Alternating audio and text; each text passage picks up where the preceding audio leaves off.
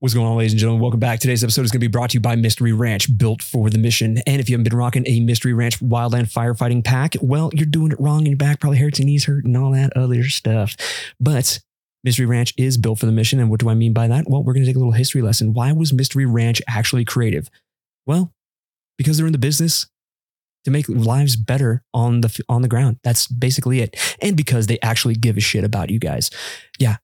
Old Lucas Mayfield over there is the fire director, the fire chief, if you will, the person who is putting in design elements from feedback from you firefighters on the ground to make the packs bigger, better, stronger, and more comfortable, and you name it, they're in it.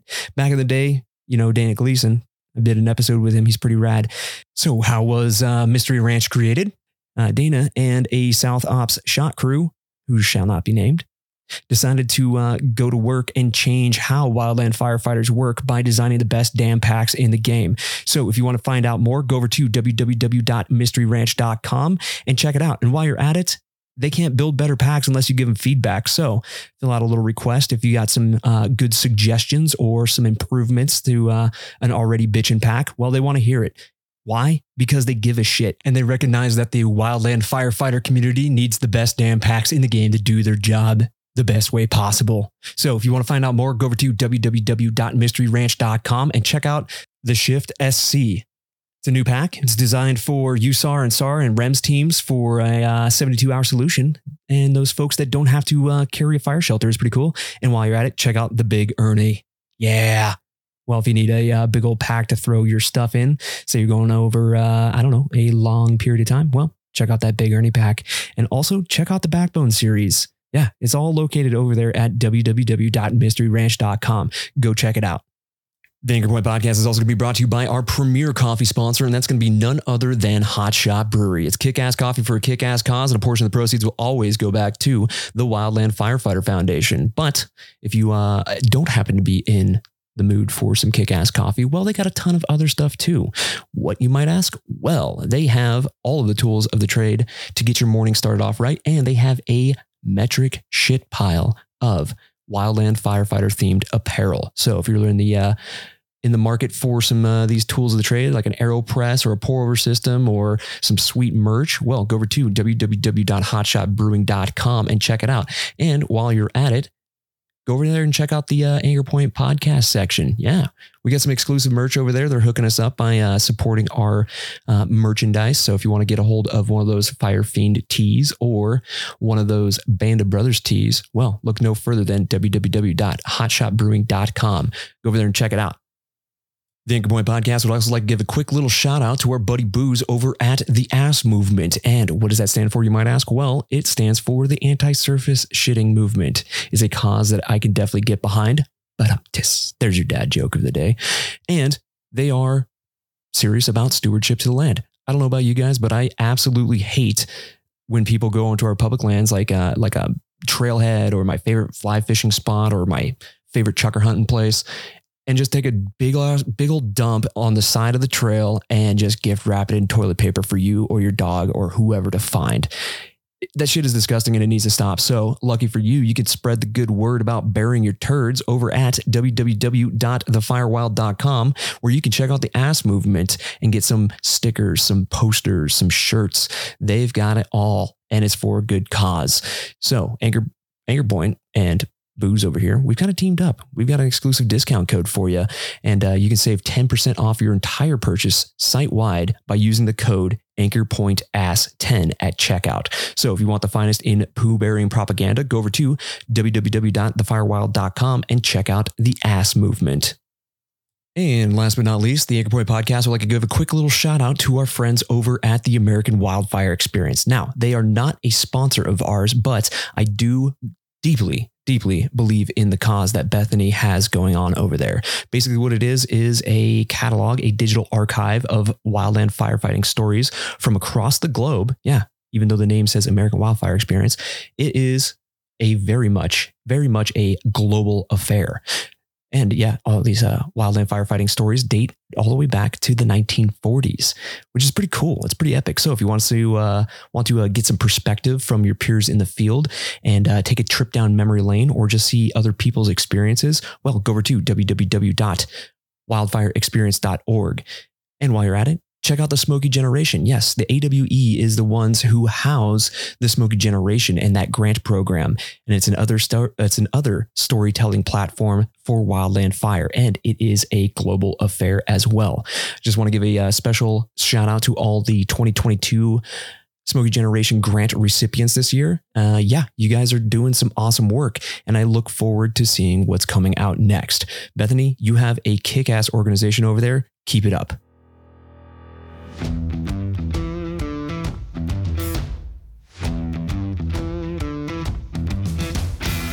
The views and opinions of this podcast do not reflect the views and opinions of the United States government, the Department of the Interior, the Department of Defense, the Department of Agriculture, the United States Forest Service, the Bureau of Land Management, National Park Service, the Bureau of Indian Affairs, or any private, municipal, county, or state firefighting organization, any law enforcement agency, any medical provider, or any contractor employed by any federal agency.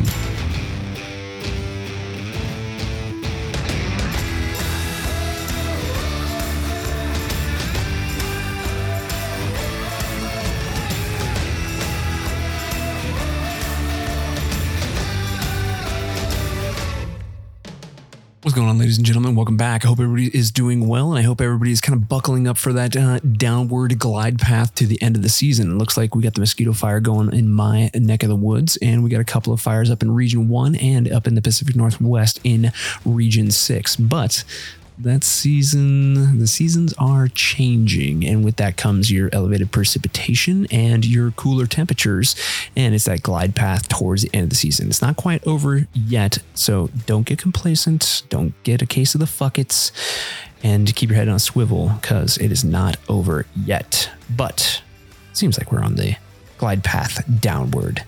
But other than that, today on the show, we're going to bring it back to Anchor Point's roots and have our second guest ever back on the show to talk about her life and her podcast and what she's been doing in the past 3 years and what inspired her to create her own flavor of podcast regarding fire. And it's primarily in the educational and more scientific kind of component to wildfire and prescribed fire. It's a podcast all about our relationship with fire and how to prepare for a future with wildfires. Yeah, because we're stuck with this. Not necessarily a problem, but it's something that we need to live with. Can be a problem if it's directly affecting you, but yeah. Anyways, it's dynamic. You get my drift. So with that being said, I would like to introduce my very good friend, Amanda Monthei, back on the show for her second time. Welcome to the Anchor Point.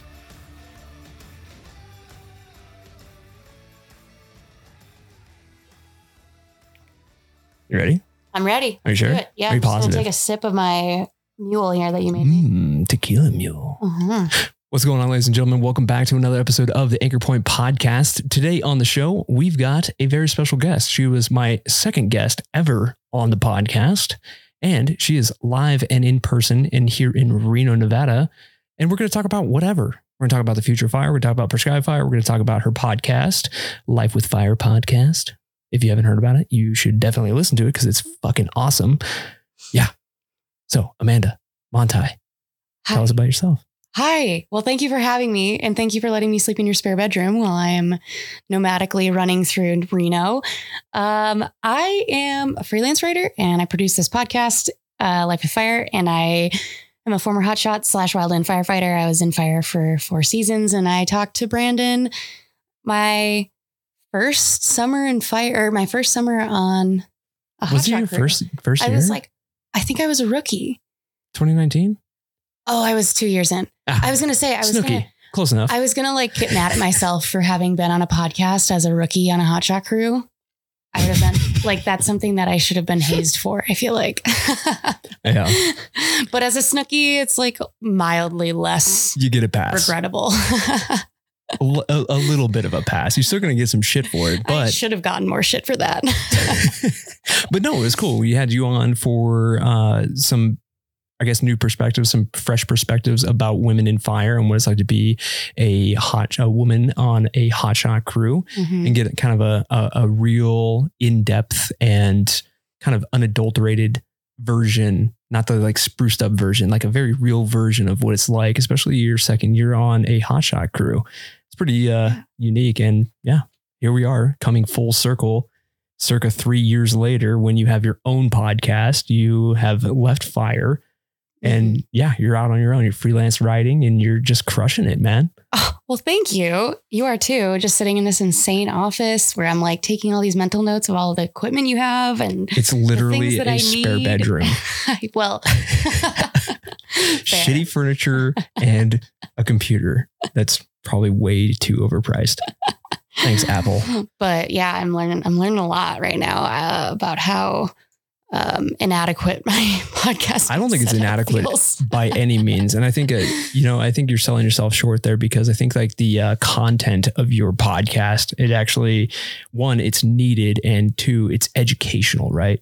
I'm like the person who's talking about culture, and that's kind of like what I've predicated my podcast topics off of, is like the culture of wildland fire and like helping yourself and, little tips and tricks that no one really ever tells you. It's like raising a kid, right? Like no one tells you how to raise kids. Totally. No one, nobody, no one, no matter what people say, you are not prepared for it. Yeah. But noted. Anyways, moral of the story is you have a different avenue. And I think that the message that you're sending with your podcast is very crucial, because it helps people understand the reasoning why we have to live with fire, right? Totally. Yeah. Yeah. That's been the whole focus is driving the podcast with content versus top quality audio production is very, this is not top quality. I'm just letting the content do the work here, because I don't know jack diddly squat about doing anything technical. But it's been really fun and it's been well received, and people it's an independent podcast, so I can do whatever I want with it, which is kind of both maybe a pro and a con. I get folks in my email that are like, what are you doing covering this topic? And I'm like, I'm doing whatever I want, man. Like, let me live my life. But don't tread on me, bro. Yeah. I'm just like, I don't know. I come up with an idea and I'm like, yeah, that probably hasn't been discussed enough.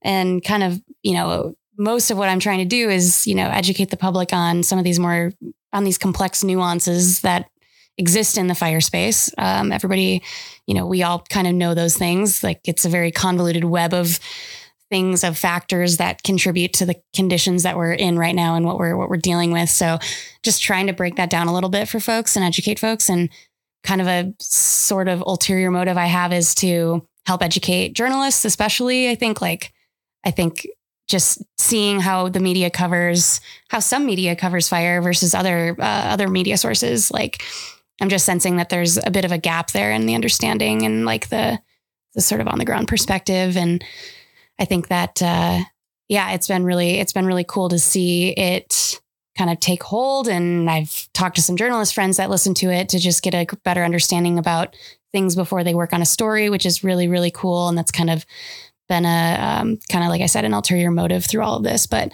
really just trying to engage as broad of a community as possible in the idea of learning more about fire. So a lot of my audience are people that already work in natural resources and fire, and that's really cool. But I've also had a lot of folks who are just recreationists or just hunters or public lands users, and they seem to glean some of it, something interesting from it as well, which is great. And I hope to kind of provide that balance in, having some of these really complex episodes where I bring on a scientist and they talk a lot of like sort of lingo-y stuff. And then I try to balance that out with stuff that's more interesting to kind of the broader public. And yeah, it's been awesome. Nice. Well, I think it's important, the message that you're saying, and you mentioned something very important, I think, in that description of what you do and why you do it. And I think it's the description of what we actually do as federal wildland firefighters, or just wildland firefighters in general, because there's a huge disconnect between what the public perception of a firefighter and a wildland firefighter is, right? Mm-hmm. Like you ask Joe Public at Albertsons or Winco or Walmart or wherever you may be in the coffee shop, right? Hey, someone asked you, hey, what do you do for a living? I see your green pants and your crew shirt, blah, blah, blah, blah, blah. What do you do for a living? Well, I'm a wildland firefighter. Oh, so you're a smoke jumper? Or you work for CAL FIRE? I mean, literally every time. It's unbelievable. Every time. It's like people don't know. And I think that's the true gold nugget, the value of what you provide, but you provide a educational and scientific basis behind it. Right. Mm-hmm. And I think that's like very, very, very much needed. Yeah. I just like kind of saw that there was a gap there in, especially in the podcasting space, but also just really in the creative space for building this greater understanding of fire in a really accessible way and not in like the webinars that you have to like register for, or like the research papers, or kind of like these really heavy newsletters that you can sign up for. Like, I love that shit and I will eat that up. But to sort of digest that stuff and make it more accessible to the public who maybe aren't as interested in reading like really heavy research papers or the like, that's kind of what most of my work has turned into, is just trying to make stuff more digestible to a broader audience. And it's been really fun. It's been a pretty good learning curve, and I cannot stop coming up with new topics to cover. Like, my list of things that I want to talk about on the podcast is going to keep me busy for the next like 6 years. Like, I've had people ask me if I'm sick of doing this podcast yet. And I'm like, genuinely no, because I have so many topics that I'm passionate about that I could talk to people about for hours and be totally and completely happy doing that. And I feel like it would be a disservice to not cover all these topics that I've built up and all these potential guests that people have sent me. And I'm just like, okay, I love this guest. I love this idea, but I'm putting them on like the list, and the list is like 80 people long right now. It's like unbelievable. 80 is maybe dramatic. I would say maybe like actually 35. That's still pretty damn good though. It's so many people. See, I don't know about you, but I come to like, cause I have a day job. I go to work just like every other, blue collar American out there. I go to work every day. And I think that the biggest problem that I have with interviewing guests is the time constraints, because this isn't my full-time job. This is like a freaking really rad hobby. And I don't know what it's like for you, but is this like more of a hobby for you, or is it something that you want to progress into as like a full-time platform? Like, do you want to do this professionally, or what's your whole glide path there? Well, I mean, currently it's like a means for me to procrastinate on all the writing projects I should be doing and or pitching. And I'd like to see it progress into more of a full-time gig, because I can see the potential there for it. I think like I'm seeing folks that do want to sponsor it. And it's amazing to me, because you like read all these blog posts when you start a podcast, and they're all telling you that you need like 50,000 listens or downloads. That's bullshit. Every month in order to make money off of it. You have to start from zero. Yeah. But like, to make money, it's like everything on the internet tells you that you have to be getting insane numbers every week. And this is such a niche podcast, but I feel like the folks that listen consistently, and they like reach out, and there's a lot of engagement, and I get a lot of DMs. And like a couple of weeks ago, I did this experiment where I was like, in my outro for one of my episodes, I was like, does anybody actually listen to the outro on podcasts? Like, if you guys are listening to this, let me know. And I got like 8 DMs from people that are like, I listen to the end of your podcasts. And so it's like funny. It's a funny, like really niche audience. But I think there's a lot of value in that. And I think it can be easily overlooked by people who are just looking for numbers in terms of sponsorship. And maybe you have the same experience where, I mean, it is a really niche audience. You have like a very specific group that you're speaking to, but there's a lot of value in the amount of engagement that you can get from those audiences. I think it's like, I wouldn't necessarily say it's like the quality versus quantity kind of component, but there's something to be said, I guess, about the niche audience. Like, especially a super engaged niche audience. And I've had pretty loyal listenership for the 3 years that I've been doing ever since I've interviewed you. Then you started yours in 2019 too, right? 2020. My first season out of Fire, I was bored out of my mind in May of 2020, and like spending a lot of time at home, because that was like in the midst of COVID. And I was unsure what my plan was for the summer. I was like looking at potentially getting like an arborist job. I was like, should I just go back to fire? Should I like go back with my tail between my legs? Because I'd already decided that I didn't want to do it. And then I was like, this, I'm done. And I like legitimately started applying for like Washington DNR jobs in like April and May. I was like, oh no, like I think that I need to go back to fire because I don't know what else to do with myself. And I had gotten out of fire in order to pursue creative work. And I just hadn't had the opportunity to build that into a full-time thing at that point. And so, yeah, I got some PIO training though that summer. And so I was working, That's rad. I was working as a PIO that summer, and that was what kind of paid the bills. But in the meantime, yeah, I started the podcast when I was kind of like just bored out of my mind in May and doing some writing projects. And I was actually coming up with all these ideas for a series or like a column for someone. I was like pitching this column idea to like the Seattle Times and then like the Oregonian and then Outside Magazine, and was just not really, I was just like throwing all these ideas at the wall and none of them were really sticking. And I realized that I had all these ideas for a series or for a column.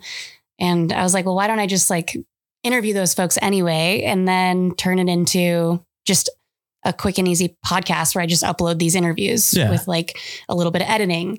And a friend of mine, my friend Tim, actually brought that idea up to me because I was lamenting that I wanted to do this column, but nobody was really like into it. And he was like, it sounds like you have podcast material. You should try that. And I was like, wait a minute, that's a revolutionary idea. Why would I not have thought of that? And so literally the next day I spent like 18 hours. I mean, like woke up really early and spent all day building out somewhat of like a business plan for Life with Fire, and working on a logo on Canva and buying the, like getting a platform prepared, like the going domain, on Simplecast, the hosting, domain, all that stuff. I had like within a day or two, I had like a website and I had a platform or a hosting platform. And I had all of these ideas listed out, some first guest ideas. I had sent out emails for first guests. I had like a really good sort of foundation built within like 2 days because I was just so passionate about that idea once it was presented to me. Again, it didn't come to me naturally. My friend Tim was just like, it sounds like you have a good podcast. You should try that. And I was like, oh, that's a great idea. And I just like picked it up and ran with it. And yeah, and it's kind of just been something I do when I have extra time. And like I said, I freelance write full time otherwise, but this is kind of starting to become more supportive, or like I'm getting more support, and I have a great like Patreon following. So Nice. That's been awesome. Really appreciate that. So yeah, it's been good. It's hard to navigate that though, because it's like this shit ain't free, man. It's expensive, man. Mm-hmm. And like I don't know what your hosting platform costs per year, but mine's pretty damn expensive. Oh really? I use it's like 500. You use Simplecast? $16 a month. $16 a month. So mine's like, what is it? $430 annually. And it's, what is it? Transistor. So I host mine off a Transistor, and it just was the one that made most sense for me. Right. Mm-hmm. And, yeah, it's just like, I think that there's a big disconnect with a lot of the listeners that I have, at least, thinking that this is like my day job. And I'm like, no, this is not my day job. I wish it was, but this shit is hard and it's kind of expensive. If my wife only knew how much I've paid out of pocket to start this whole kit and caboodle, she would probably fucking divorce me. She doesn't need to know. But it's hard though. It's like, that's the whole thing though. Is like the whole like remaining independent, but also trying to acquire sponsors and all that stuff. It's hard. And, you know, I think we do actually have a mutual sponsor between us, Mystery Ranch. Mystery Ranch. Yeah. Whoop. They've been supportive since day one, man. They are same awesome. Same here. Like literally didn't ask any questions. They were just like, how can we support you? And that was like such an empowering thing to have when you're just starting out and you're like, I don't know if this is a good idea or not. And Mystery Ranch was, I don't even know how they heard about it. Like, I don't even know how they did either. I didn't say shit. And they just like emailed me, I think. And they were like, how can we support your podcast? Which was amazing. And I can't thank them enough for their support. And I'm sure you feel the same way. Oh yeah, absolutely. And that's another thing too, is like, this shit doesn't pay the bills. And like, I still, to this day, it's been 3 years running for me. And I still have yet to take a paycheck from this whole thing. I've yet to it pays for equipment and like hosting shit and like all that stuff. And it pays for like expanding infrastructure and all that stuff and trying to make it bigger, better, faster, stronger, whatever you want to call it. Right. Mm-hmm. But have I ever taken a cut from this? No, hell no. In fact, I've probably gotten into personal debt because of it, but I'm passionate about it. It's like my passion project, and it's probably the same for you, at least passion wise. Oh, absolutely. I mean, I haven't really lost that passion that I had from that first 2 days that I decided I wanted to do it. And I just like kind of went all in. Like, I feel like I often think about doing like seasons instead of the structure that I have, which is just kind of like a rolling freeform. Yeah. I'm like, I could do seasons where I just take like 3 or 4 months off at a time. And I'm like, I just like take time off when I feel like it. I will just take a month or 2 off without any warning. It's a time thing though. That's that whole time thing. That's, I think is kind of like my struggle, at least with like recording episodes and stuff like that. I have real difficulty balancing work, 2 kids, dude, 2 dogs, I don't know how you do a wife. I don't sleep. My God, man. It's awesome. No, it's not awesome. It sucks actually. I'm like completely, I'm just like, got a boyfriend, no kids, but I do have roommates, and I like am super awkward about recording episodes when my roommates are home. Just give them like and so I like awkwardly will just like wait until they all leave, and I'll like only record on days when they've all left. It's so bad. It's like, so inefficient. Mom and dad aren't home. Let's record. It's so inefficient. However, I've gotten better about that, and I'm getting to the point where like they have heard me record enough that they don't really care. I know that they don't care. They never cared. But are they at least polite and like cordial? And they're super polite. I'll like put my head out. I'll be like, all right, I'm recording you guys. And they're just like, okay. As if they like are noisy anyway, which they're not. But it was like for a while there, I didn't record while my roommates were home because I was like embarrassed. I'm like, well, I'm embarrassed by my own voice. And then I was like, wait a minute, I'm recording a podcast. So like hundreds of people are going to eventually hear this. Like, why am I nervous about my roommates hearing it? So I got over that, thankfully, because that was a very inefficient work style, turns out. Oh, man. You want to talk about, I guess, people in your house that are not polite is a 18-month-old and a 3-month-old.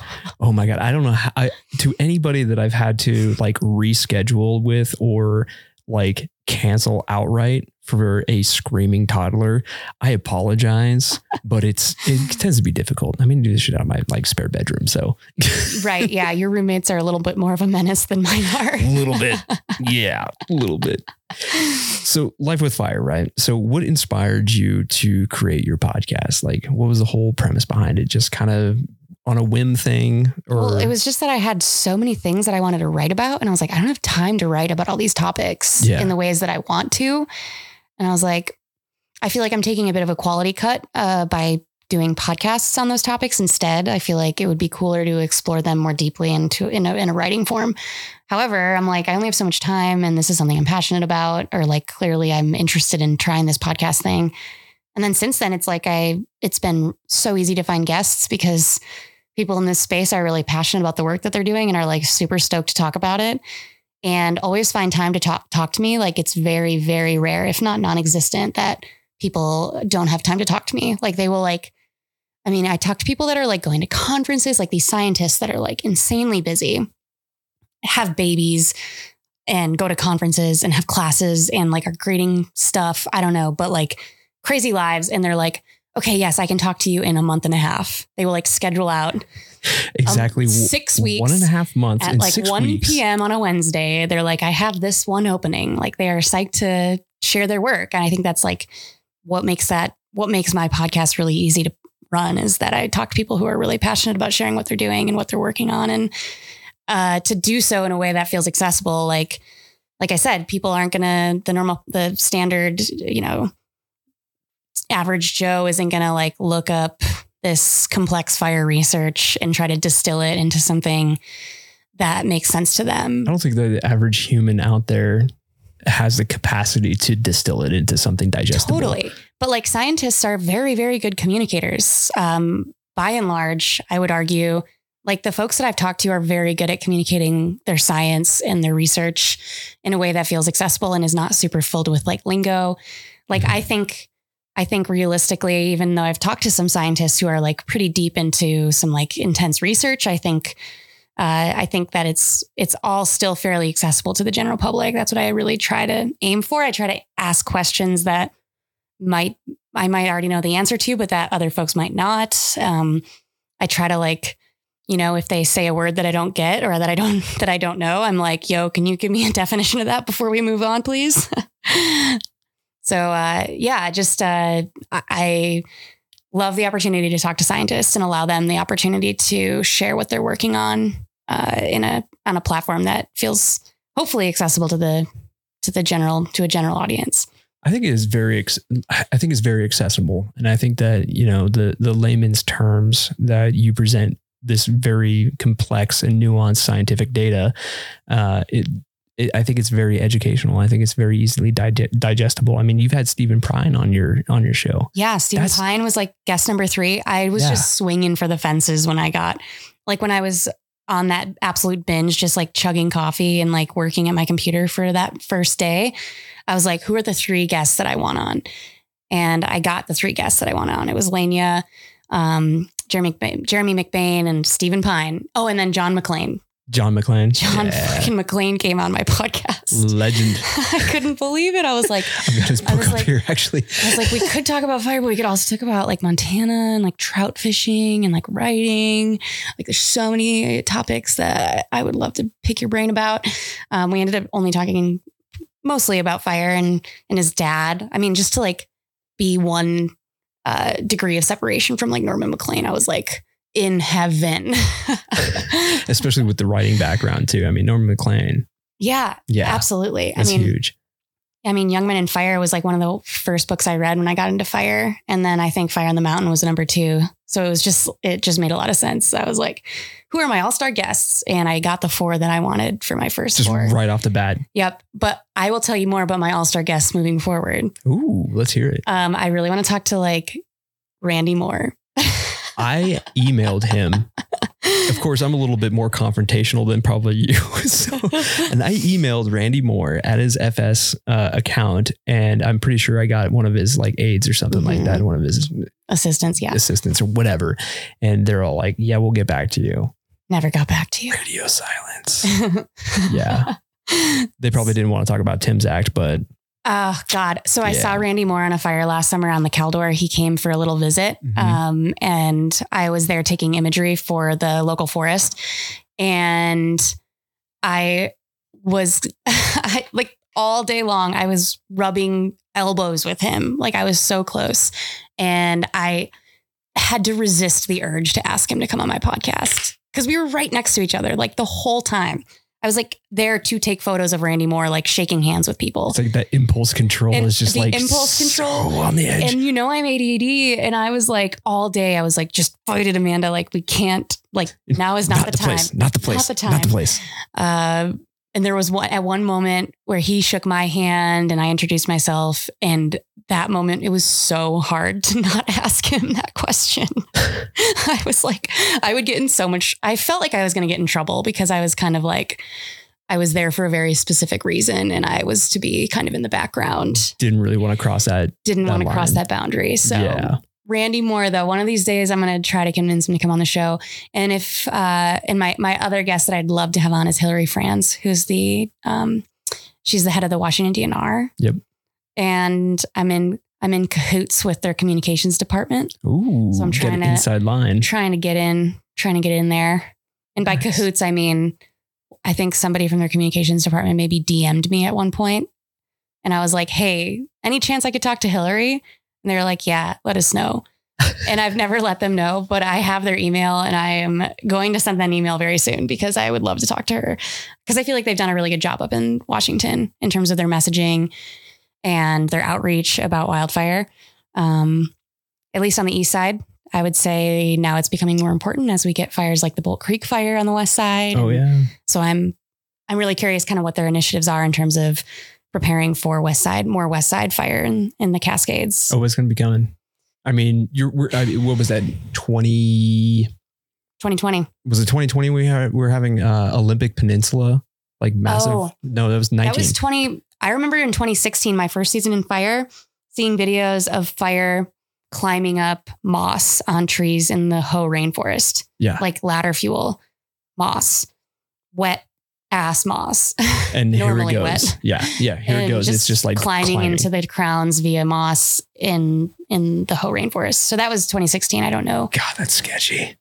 Yeah. So I think that's like a reality that Speaking of the a lot of piracy, people in the west side of the Cascades don't fully have in the back of their minds all the time. Don't fully acknowledge maybe. Yeah. I think as far as dream guest goes, I definitely like to interview one day Joe Neguse, of course, because he introduced Tim's Act. And if he has the time, I know he's a representative, and it's got to be a really, really time consuming career path. I couldn't only imagine what a representative would have to deal with every day. But I think he would be one of the people that I would want to interview. Also, Grant Beebe. Of course, I'm more on the focus of the BLM side, the Bureau of Land Management side. So I think those would be some pretty good guests. And just kind of, I think that I guess the moral of the story is that, like, I guess these guests that you and I are like pining after, so to speak, is an effort in PR. I think that especially the Forest Service, they have a huge issue with PR. Dude. Like, why the hell are we doing this? Why aren't you communicating this to the public?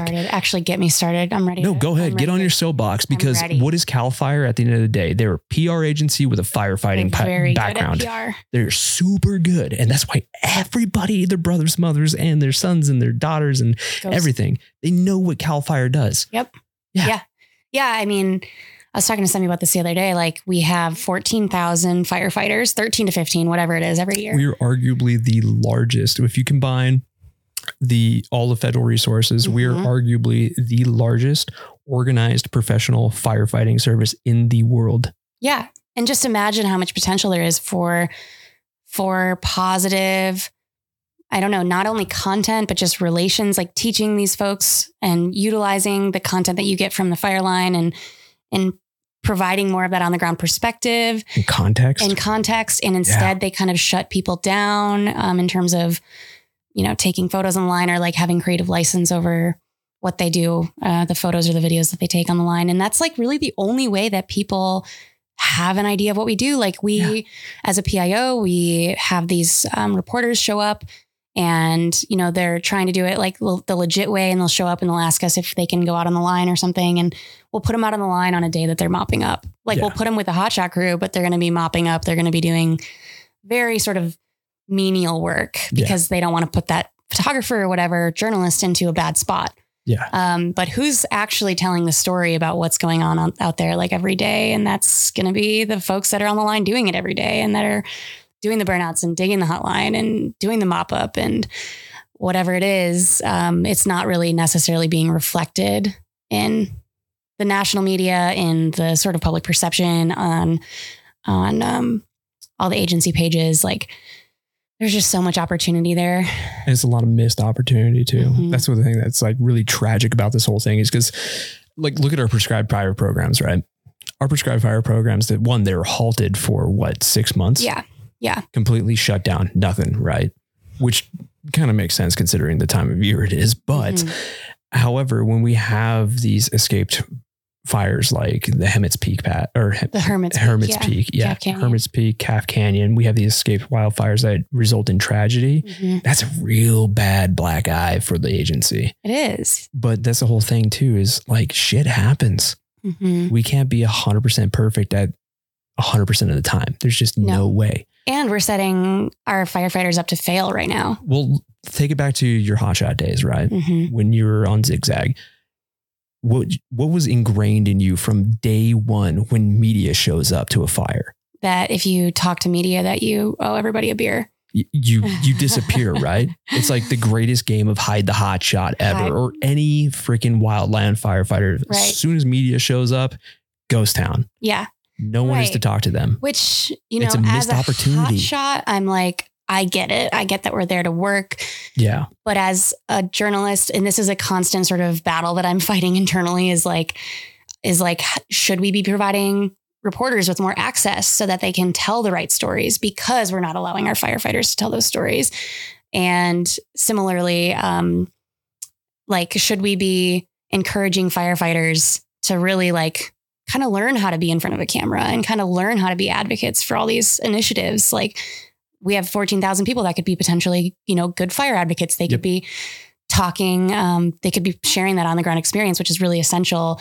And as firefighters, like the public trust you, the public, like there's an inherent trust there. Yeah, you're a civil servant. Yeah. So that it does feel like a big missed opportunity. And it's something that I don't like.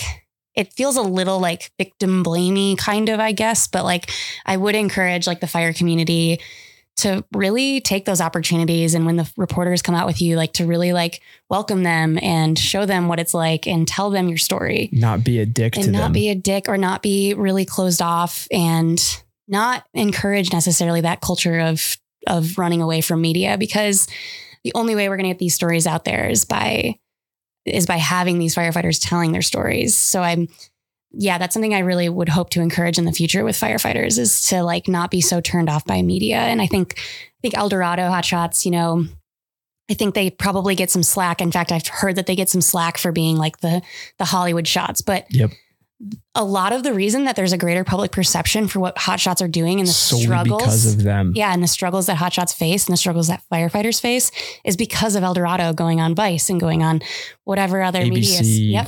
Fox. And they've been on so many major publications. Yeah. They're willing to bring in these reporters and chat with them and have them tag along. And that's really cool to see. And so, not giving as much slack to things like that, I think is really important moving forward, and really encouraging people to, and building that media literacy or building that ability to stand in front of a camera and talk about what you're doing is a really critical skill too in the future. If you move out of fire, or even if you stay in fire, that's a really public speaking essential skill to have, Yeah. So if we could just maybe not provide training necessarily, but certainly have it be mentioned, like in, maybe in your critical 40 or your critical 80, just like a quick little rundown of like what to do if the media comes and talks to you. Yeah. Like don't look like a slack-jawed a-hole and, spit the chew out for like 35 seconds or whatever you're going to pee on for camera. Don't brag. Don't brag. Don't talk about yourself. Don't talk about your OT. I mean, that's the whole thing though, is I think shaping a narrative around like what we do and why we do it is very important to garnering public trust, right? Yeah. We have to have that, or else we're going to fail as an agency. And we've been continually failing because of lack of PR efforts, right? Mm-hmm. CAL FIRE is like the golden boys and girls of the West Coast. Like people predicate their fire programs based off of what CAL FIRE does. Mm-hmm. And why? Because they have an overall success rate, because they've probably shaped the narrative to their favor. Mm-hmm. I hate saying that because it's kind of skewing the whole result of what's actually happening on the grounds. I'm not saying that CAL FIRE is a bad agency or anything like that, but they have a unique set of challenges that they have to overcome, and they continually overcome them. Yeah. And they publicize it. They do a really good job with the PIOs. Yep. 100%. And here's another thing too, is like, Capitol Hill, times are changing. I'm sorry, but millennials, they're not just eating avocado toast and drinking Starbucks. Okay. We are having our first and second kids. We've graduated from college. We've bought our first house. Trying to buy our first house. But we're grown ass men and women. We're grown ass men and women, but we are growing up. We grew up in a digital era where Facebook and Instagram and shit was like the major thing. So we need to change tactics. And if you want to harness a good potential for PR and opportunity of spreading your message, adapt with the times. Mm-hmm. Print media is dead. The news is only going to get you so far. Get a social media program going and talk to the future of potential wildland firefighters and your public trust holders. Mm-hmm. Totally. Period. Yeah. I mean, I might do marketing for a living. Sorry. Yeah. I mean, you're totally right. It feels like we're 10 years behind the times in terms of federal agencies. Fucking 20. Exactly. Yeah. I mean, in more ways than one.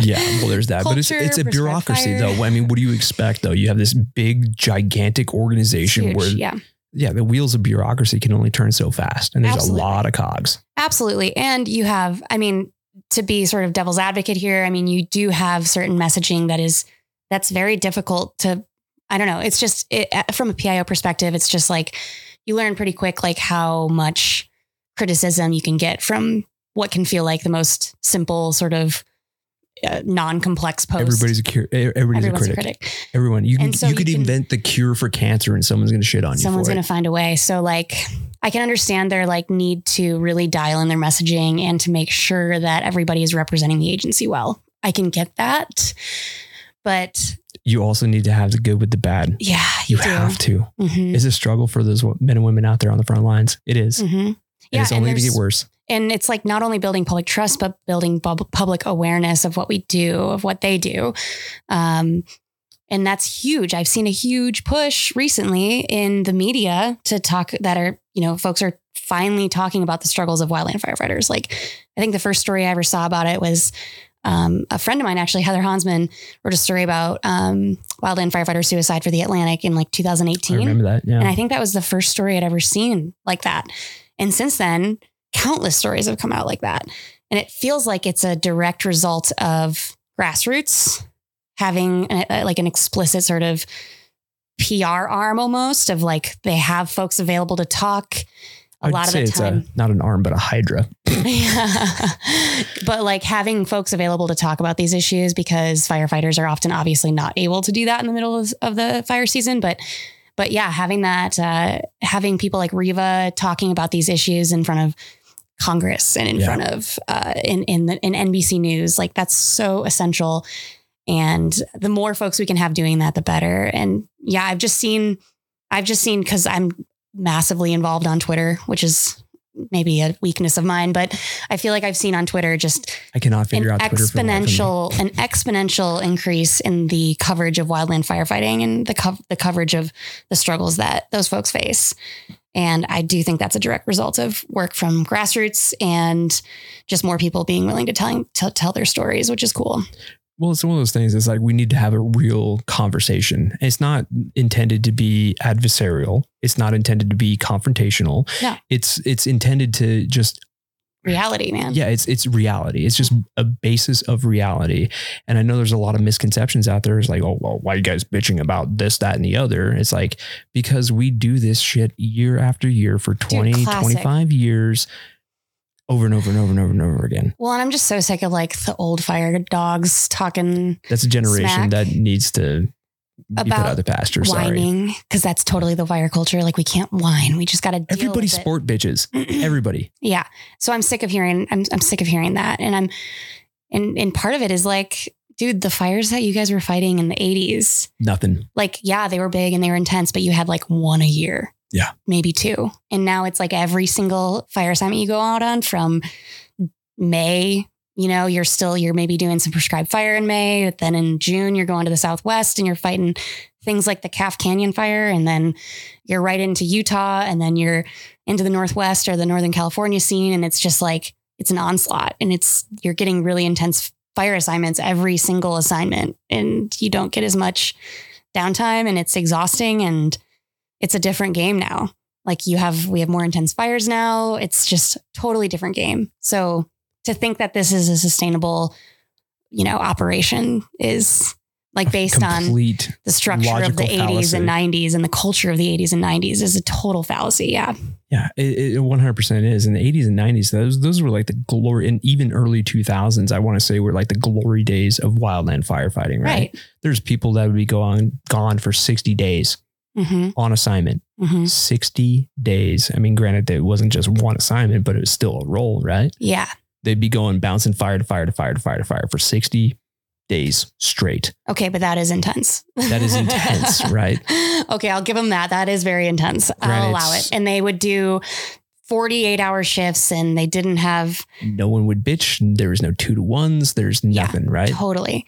Yeah, but like, progress is important, and making this a sustainable job is important. And as conditions change, we're going to have to kind of like skirt that old fire culture a little bit and try to get into something more progressive here, because 100%. It's totally not sustainable. And that's very obvious in the fact that we have retainment issues and we have huge deficiencies in the amount of firefighters that we have. And it's, Well, I think that's too, that's like, even from the firefighter's perspective, the public's perspective, I guess wildfire was like kind of a hidden issue, but now that we've had this huge population growth, more incursion on the WUI, and all these other things. I mean, just years and years and years of whether you want to call it mismanagement or climate change or a combination of all of the things, all of the above, all of the little factors and nuances, which is far too complex for you or me to come up with a one size fits all solution for. Yep.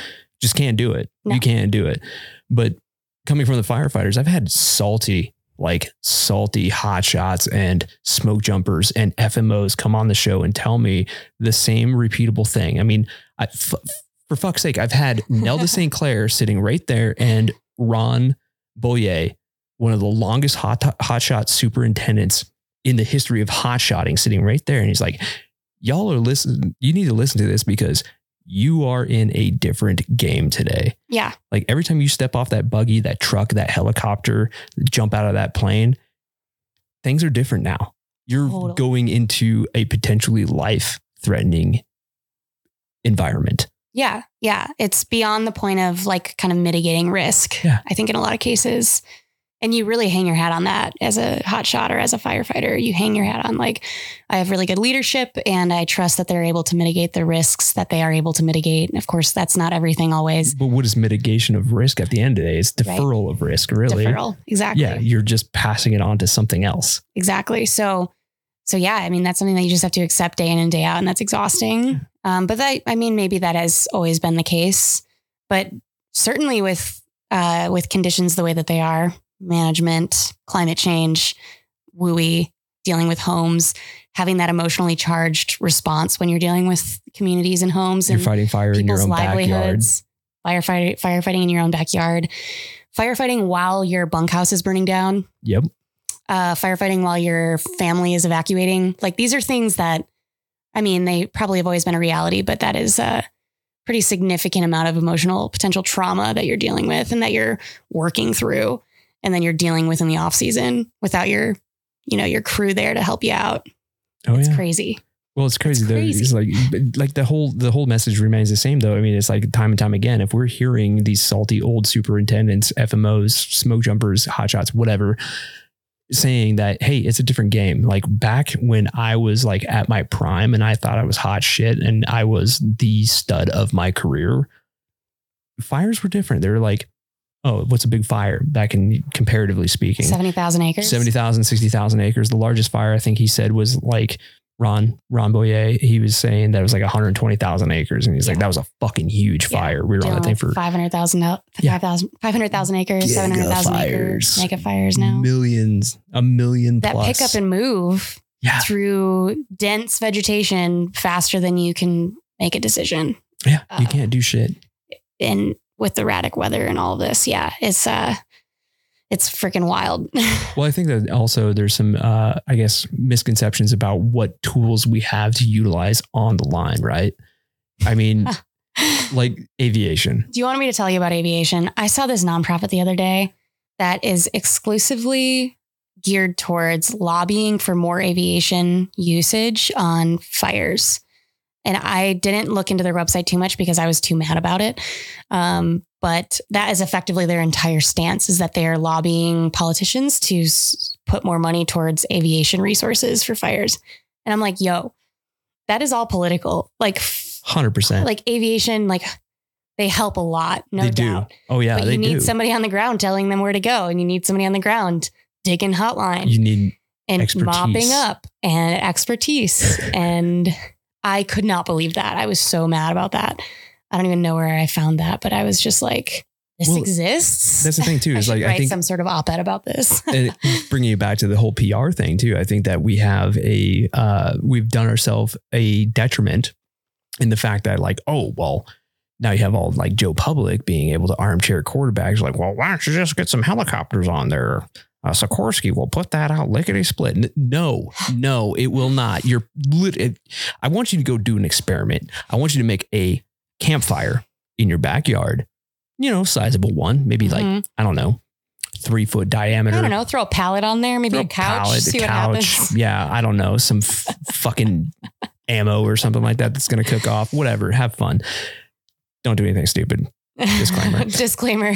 And then I want you to take a piss on that fire, because that's effectively what you're doing with some of this aviation, with the fire behavior and the fuel loading that we are seeing today. Absolutely. you're pissing in the wind. Yeah. Like it's cool to have aviation resources for IAs.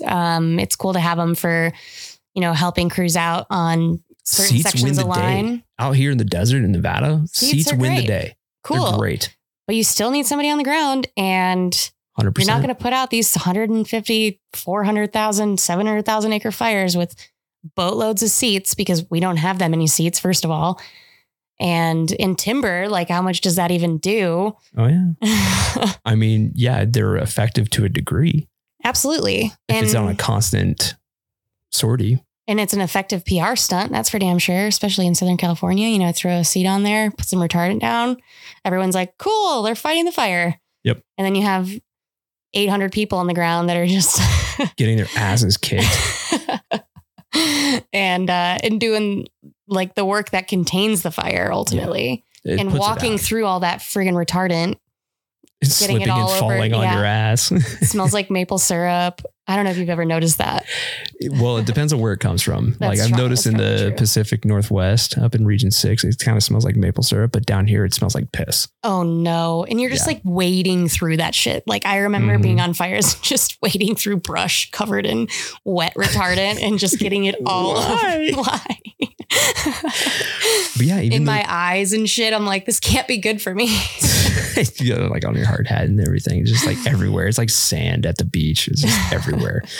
But yeah, these old salty hotshots and whatever, all these old salty firefighters are saying, even on the pay level, I mean, it's not like for wildland firefighters back in like the 80s through early 2000s, it was equitable, right?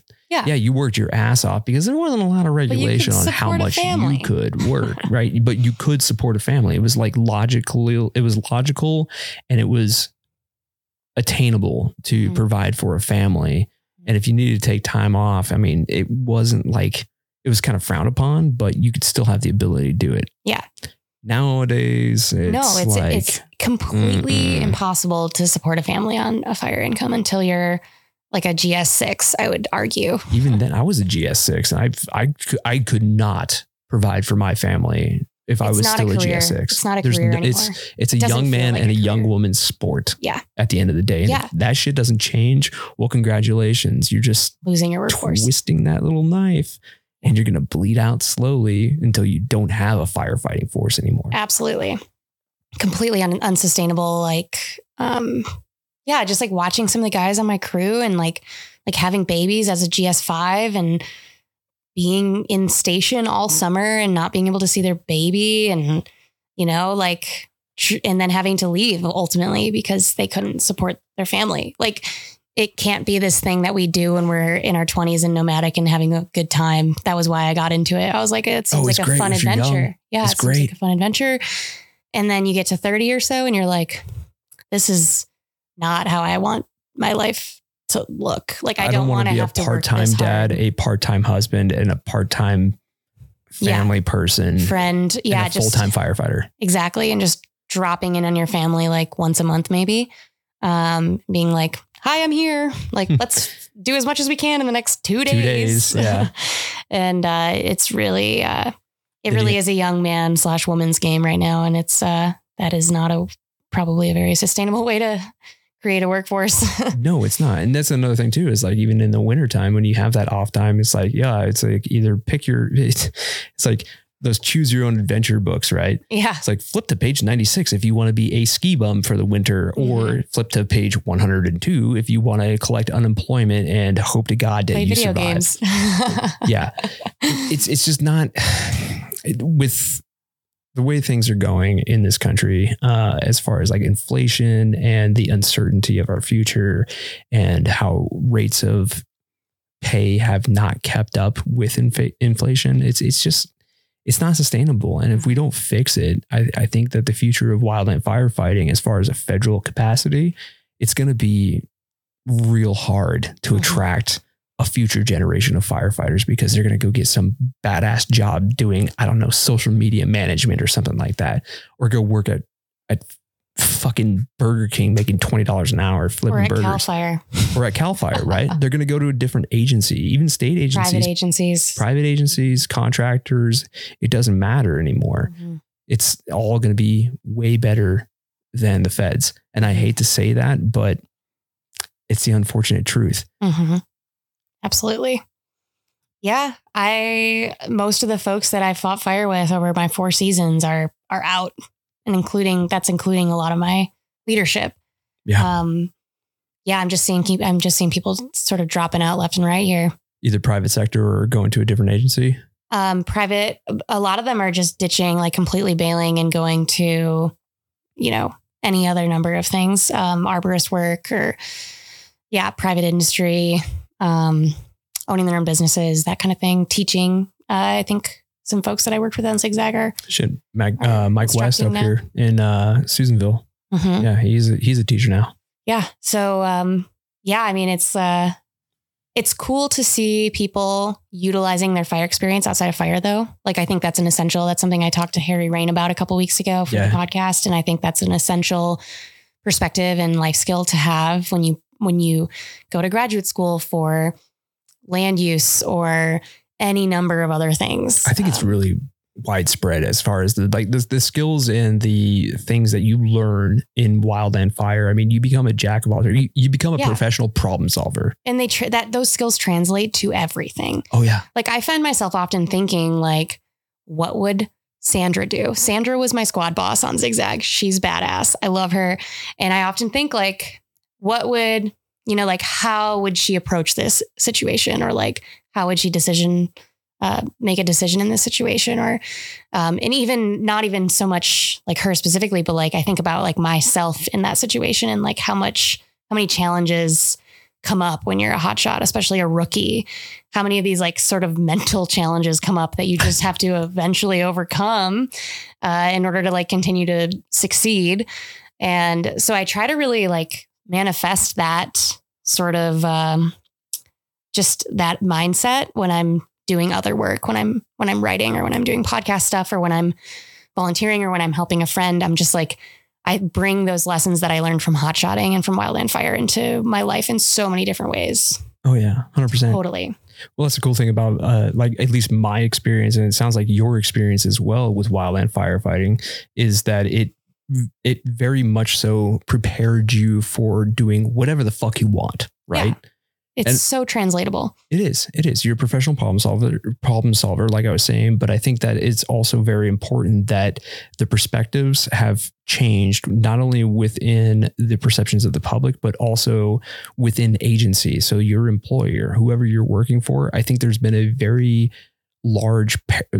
major paradigm shift to where the agency's not really in power anymore. It's the boots on the ground. And I think that's a message that everybody needs to hear, because you have the power to change what's going on the ground now. Mm-hmm. Because if the agencies aren't going to listen to you, well, they're just going to complicate matters. I mean, you and I can sit here and bitch all night about like the systemic or the administrative or the tactical or the whatever challenges that we experience on the line.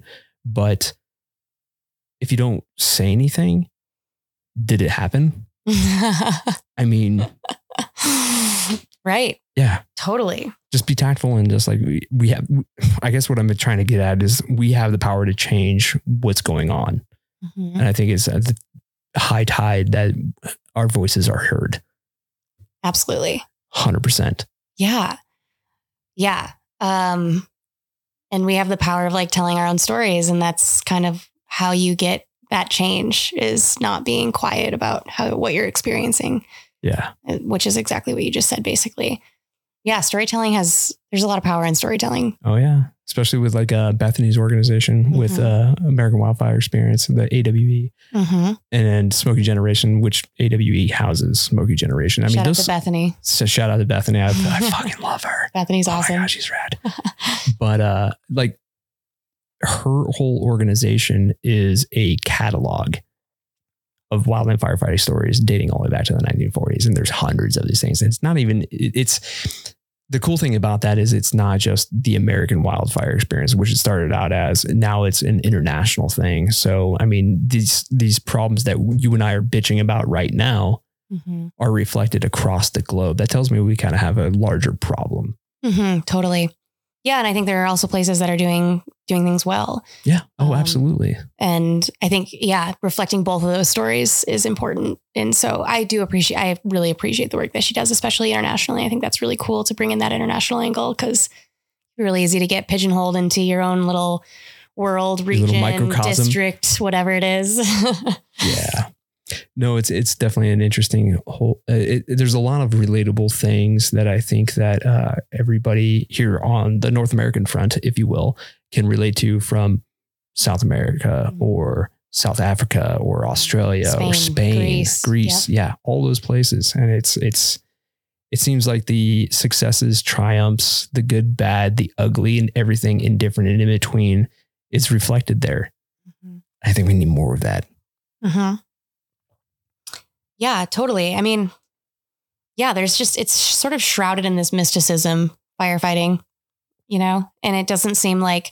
That's our culture though. I mean, we're xenophobic and we're like professional or silent professionals, tend to be at least. Right. And I just, there's just such a greater public perception of, or public awareness of every other career. And it just feels like firefighting is kind of, there's a lot of mysticism around it. And I think, people are really interested in learning about it. Like that's what I found in my writing is people want to know what our experiences are like. People want to be able to utilize that experience in different ways. So for me, that's writing, but for other folks, it might be research, science. It might be land use planning. It might be working with your local government to build in more climate resilience initiatives, that kind of thing. So that's kind of what I found is that people are desperate for that on the ground perspective. Employers are desperate. The public is desperate. They want to know what it's like. So we need to be telling those stories. Well, I think that if we're continually sharing these perspectives and these firsthand accounts of wildfire and what it's actually like, I think that it's, also exposing these problems or these good things or these indifferent things to more solutions, right? Mm-hmm. That's just my perspective, I guess. Yeah. And if you have more awareness, if you have more of the public advocating for wildland firefighters, if they're calling their senators about it, if they're writing about it in some capacity, if they're writing letters to the editors, if they're talking to their friends about it even, or talking to their local government about it. I mean, those are all small actions that make a big deal, just to broaden that awareness of what's going on and how wildland firefighters are being treated. Oh yeah. But it can be a double-edged sword. And you and I have seen this time and time again. We've been doing this for a little bit. I mean, you and I are kind of like, I guess, the OGs of the fire podcast media, whatever the hell you want to call it. Right. We're some of the first people that made besides Bill Gabbard, of course. Bill Gabbard's been doing this shit for years, but you and I are probably, as far as podcasting and audio and video and stuff like that, we're probably some of the first people that came up with this thing. Yeah. As far as that double-edged sword I was talking about, we get a lot of people in our community that are potentially taking off their hard hat and putting on their tinfoil hats. Mm. And it's kind of detrimental to the whole cause because I don't know about what you've experienced, but sometimes the loudest idiots in the room oftentimes get the most attention, right? Mm-hmm. So when you get these conspiratorial things and these tinfoil hatty, just bullshit conjecture, I think it does a real large disservice to the boots on the ground that are actually putting in the work and risking their lives to do good stuff, right? Yeah. I feel like I see a lot of self-policing there. Like, I feel like people call that shit out.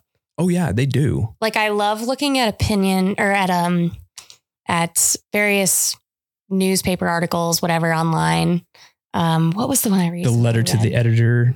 Like commentary. I just look at things on like LA Times and New York Times. Whenever they do fire coverage, I like look at the comments because I'm very curious about what like the public is like, what the general like people who comment on New York Times posts on their website and have New York Times subscriptions, apparently, like what are they saying about it?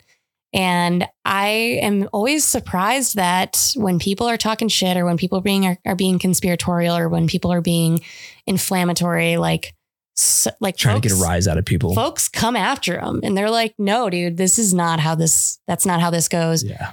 Sometimes I'll see fire folks in there like, yo, I worked in fire for 3 years. That is not how this goes. Or I worked in fire for 15 years and that is not how this works. yeah, you just get folks from like whatever it is, whatever industry it is, whatever stakeholder you're talking about, you'll get folks kind of chirping in these comment sections. And it's always cool to see the folks that just comment back and are just like, that's not how this is at all. Let me tell you, let me give you a reality check. And that gives me a lot of optimism. Just reading comment sections. I don't know. I guess it kind of scares me though, because sometimes on like certain things, like I can't even give you an example. I guess maybe the Dixie Fire or whatever. It kind of, one, disappoints me, and two, kind of scares me because a lot of people will tag on, and that dog pile effect kind of comes in. Totally. It's pushing a narrative that can be dangerous and that is not understood by a lot of people. And I think it worries me at times. Yeah, I mean, I'm not talking about Facebook comments here because those are a dumpster fire. The internet is not a real place. I mean, Facebook comments are an absolute dumpster fire. I say that as somebody who has monitored Facebook comments for various fires. And that's the shit I'm talking about. And it is it is insane what people say. Yeah. What people come up with. Yeah, I mean, that's a part of kind of what I'm trying to do. I mean, I only get a certain number of downloads a month or whatever, but I'm trying to like just encourage people to think a little more objectively about these issues and about these topics and give them just like straightforward science, straight from the guy who did the research or straight from the woman who did the research. Yeah. And hoping, this is like peer reviewed stuff. I mean, this is not like bullshit. This isn't arguable. Like you cannot argue with, the folks that I have on the show. No. With some of the scientists I have on the show, you would lose so fast in an argument with these people. It just destroy you with logic. Yeah. So it's like, if facts. I can just find a way to get folks to, like maybe they have an uncle that's like super conspiratorial and maybe they're like, well, you should listen to this podcast episode about this topic and maybe it'll broaden your perspective a little bit. And it's coming straight from the horse's ass. Is that something like that? Is that how that phrase goes? But it's coming straight from the scientist who like compiled all that data and did all that research and is not trying to pull your leg. Like they did a lot of work to make that stuff happen. And so, just trying to lay that stuff out there in the most objective way possible and hopefully provide a resource for folks. Like, my goal is to just, as fires arise, my goal is that when somebody hears their buddy talking about whatever, like we should have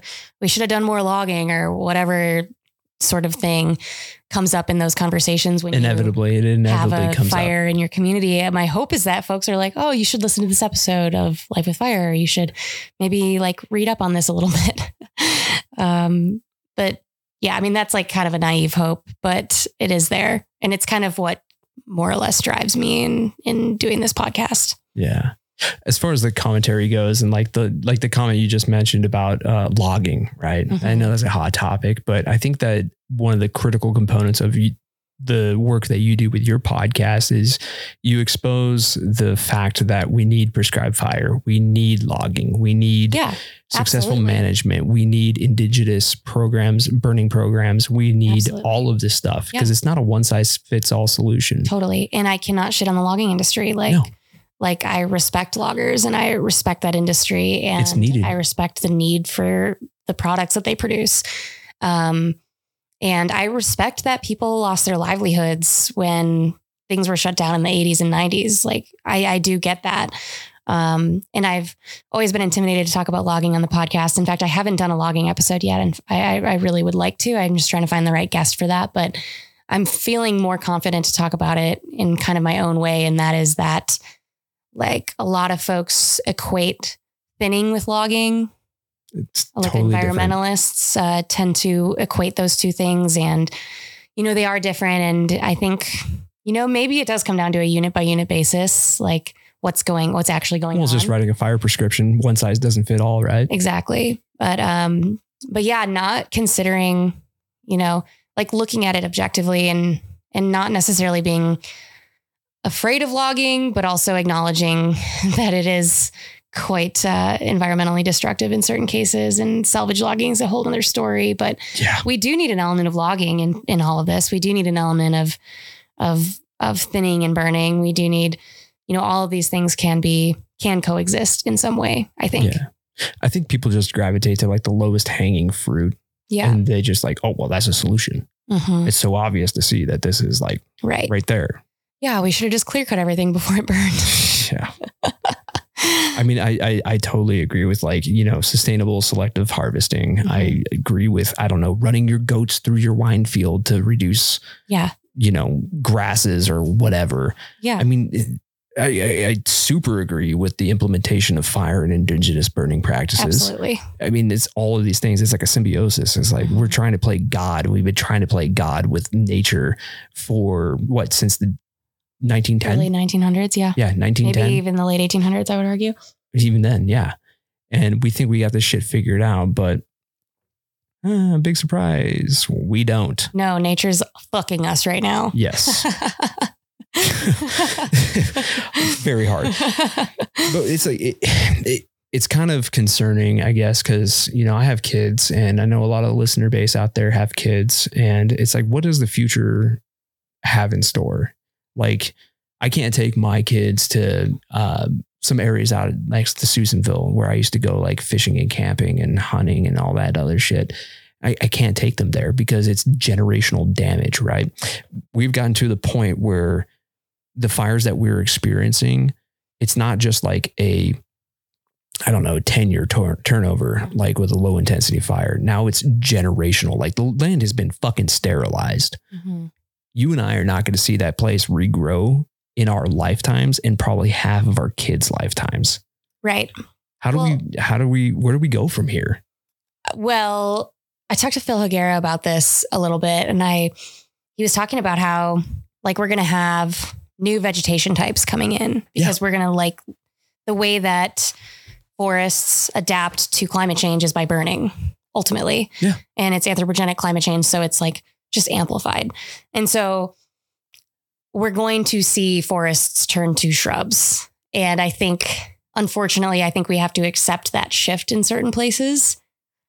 And that's like a really big ask though. That's a huge ask because people like live in certain places because of the value that they place on forested ecosystems or on whatever ecosystem that they live in. And so when those ecosystems get nuked off and become something different, that's like, you know, something that you grieve for a long time.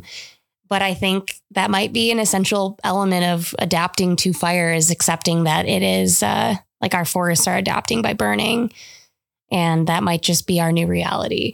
So that's not very optimistic, but I guess I would say like something that brings me a lot of optimism is just how many people are out there, like how many local practitioners are out there doing really good work.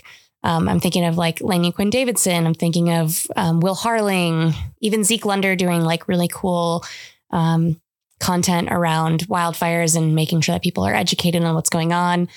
And, you know, people like Jeremy Bailey, people doing all this really good local work on the ground, getting these initiatives done, trying to find ways to kind of work within the system to get shit done. Mm-hmm. I think that's really optimistic to me. Yeah. I think it's optimistic too. I think there's going to be a cultural shift, not only in the way that we were talking about earlier with wildland firefighters, like telling the true perspectives on the ground and being empowered to do so.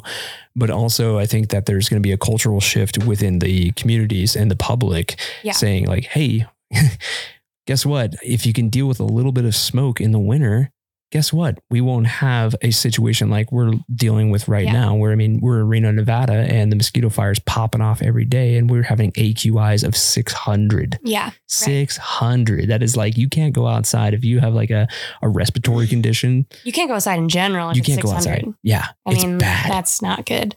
And this is a relatively small fire. I say relatively with air quotes here, but I mean, I fought the American Fire. I was on the American Fire back in, was that 2013 or 14 or whatever it was. I'm sure someone in internet land will correct me, but I remember that fire was in some sketchy, steep land and it was very hard to control.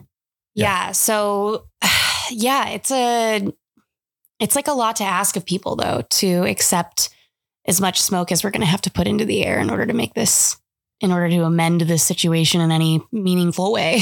Oh, 100%. So that is going to be part of it. And I think education is a huge part of it. And I think what we do is really important in that realm. But I also cannot overstate the importance, arguably the greater importance of those on the ground practitioners that are doing the work and that are, you know, talking to their politicians and who are collaborating with other agencies and with tribes to get good fire on the ground. And there's a lot to be said about either like both meeting in person, you know, and chatting in person and ensuring that sort of the message is getting across, but also doing the work on the ground and getting things done. And I think we do a lot of talking right now in fire. And like I said, I'm optimistic about the folks that are like doing really good work and who are kind of putting action to words.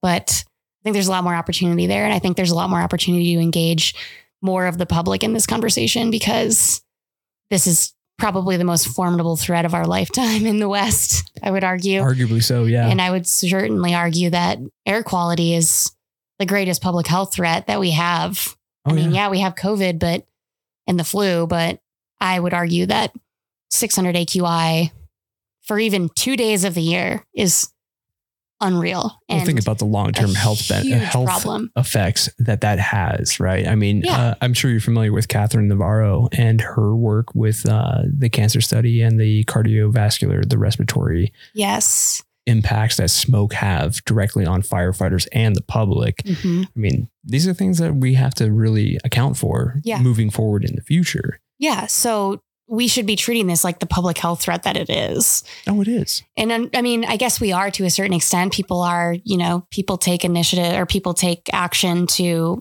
lessen their exposure to smoke. And I think like on a greater community scale, I think we should be probably helping vulnerable communities with those initiatives as well, and ensuring that people have good filtration in their homes or have at least a place to go in the event of days like today. And certainly ensuring that certain workforces aren't working in it. So like wildland firefighters, we kind of sign up for that. But, you know, farm workers, anybody who works outside, any laborers really. And then even folks that work in offices, like, can we limit our exposure by just doing more work from home stuff? Like, we should be kind of treating this like we didn't maybe treat COVID as seriously as we could have, but I mean, arguably, but I think we should be treating this as if it were similar to COVID, because I think it has similar long-term, not similar, but like it has profound long-term effects. Oh yeah. 100%. I think that also, I mean, we don't really know what the long-term effects are. I mean, there's some baseline studies, like I was saying with Catherine Navarro and her study with the CDC and NIOSH, but also that is very young data.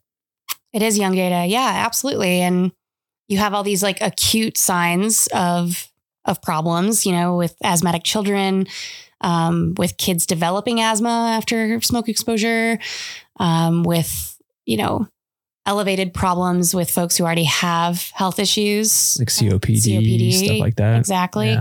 Yeah. With those things being exacerbated. So like we sort of have this acute data to be like, maybe this isn't super healthy for us. And we understand that. I think like the AQI scale is very like indicative of that. Like you don't go outside if you have asthma, you don't go outside if it's over 150 or whatever AQI and things like that. But yeah, we don't really have significant data to support what we all probably know. It's because it's never been studied. Which is that wildland firefighters are exposed to a lot of toxins and the silicates. Oh my God. You want to talk about a carcinogen? Yeah, dude. No. All the dust that I inhaled, dude, just like being like 14th in line. just sucking dust down. Like not even smoke, just dust, silica. Like, dozer line. Hummus. But that dozer line. Moon. Poof dirt. Yeah. Moon. What is it? Moon dust? Moon dust. Moon dust. Yeah. Where you walk in it enough or it gets enough machinery on it and it just becomes this like fine particulate that gets kicked up super easy and you just suck it in. I bet that stuff would be like great for bead blasting and polishing things. Probably. It's so fine. It's so fine. And you just, it's so weird in fire how you just accept certain things. And you're just like, whatever. I'm tough. I'm young. I can I can drink enough water and do enough exercise that this doesn't matter, but it matters. Well, that's the whole thing is like, what is an acceptable level of risk, right? Mm-hmm. I mean, we're for constantly deferring risk for $15 an hour, but it's like, how much can you take? And I know that wildland firefighters are a very prideful species, and they also belong to a very strong suffer culture. Right. Because you and I have lived that. We can, without a doubt, probably agree with that. Yeah. It's almost like the more suffering, the better. It's I am the most hardcore motherfucker in this planet because I am not showering for 14 days, or I ate Copenhagen for breakfast and wash it down with a dry shot of coffee. Yeah. When you'd like put what do they call it? DAGs, dude. DAGs. Yeah. Yeah. And then bring like MREs, like you're like, we ate MREs for like the full roll, or like, I don't know. There's just this like glory in suffering. Yeah. It's a suffer culture. And it manifests in like walking in line through moon dust and just inhaling it and accepting it and not thinking anything of it until like 2 years later. Shitty burn and just not moving your place because you just want to be like, no, I'm going to wear this. I'm not going to go 30 feet that direction and get some clean air for, 5, 10, 15 seconds. I'm just going to sit here and huff smoke. Yeah. Embrace the suck over here. But I think, bringing it back to the original point of this was, the smoke, the long-term health effects, the people that are most affected with this, typically, I want to say they're people that are basically poor. I mean, there's low indigenous income communities have a huge problem with like not having access to filtration systems. Yeah. Well, we all know that communities, like Hispanic communities, especially with farm workers. Yep. There's a lot of communities that are like inherently more exposed to these things. Oh, yeah. There's no denying the fact that wildfire disproportionately affects poor people, like lower income, rural, lower income communities more so than anybody else. Totally. There's no denying that. Right. Yeah. I mean, it's like it affects rich people, but those rich people have insurance, and they can get the fuck away from it. Rural communities, a lot of folks in rural communities, low income communities don't have insurance. No. Or they're uninsurable, period. Yeah. I mean, like looking at the Calf Canyon, I was there on an assignment a few weeks ago, and I was there when it was kind of in the stage where they were getting monsoonal rain and things were like, they were getting a lot of post-fire flooding and the fire was more or less out. But you have these farmers and you have these rural community members, largely indigenous and Hispanic in that area, who lost everything in this fire. And FEMA was like, here's $25,000. Good luck. And it's like, what is $25,000 going to do when somebody lost their entire livelihood? They lost their farm. They lost their ability. They lost their home. They lost their livelihood. So it's devastating to see those impacts. And I don't know how we can improve that. And unfortunately, the Hermit's Peak and the Calf Canyon were a bad example in terms of like it having been started by prescribed fire in both cases. How the hell were we supposed to perceive that though? Or not perceive that, but anticipate it. No, that's what I mean by how the hell can you anticipate at the beginning of the episode. I think I mentioned that we're setting folks up for failure by hoping that they, with, the training that they have and with these very sort of limited resources in terms of like you spend years on these prescribed burn plans. Oh yeah. Especially a massive one like that. And you wait until this day that you might have a window, and then you start to implement, and you put people on this fire to implement it, and you only have a certain number of resources because there's other fires to attend to, like actual wildfires elsewhere in the country. And I don't know, like, what are our expectations there? Like, you have greater fuel loading, you have erratic weather.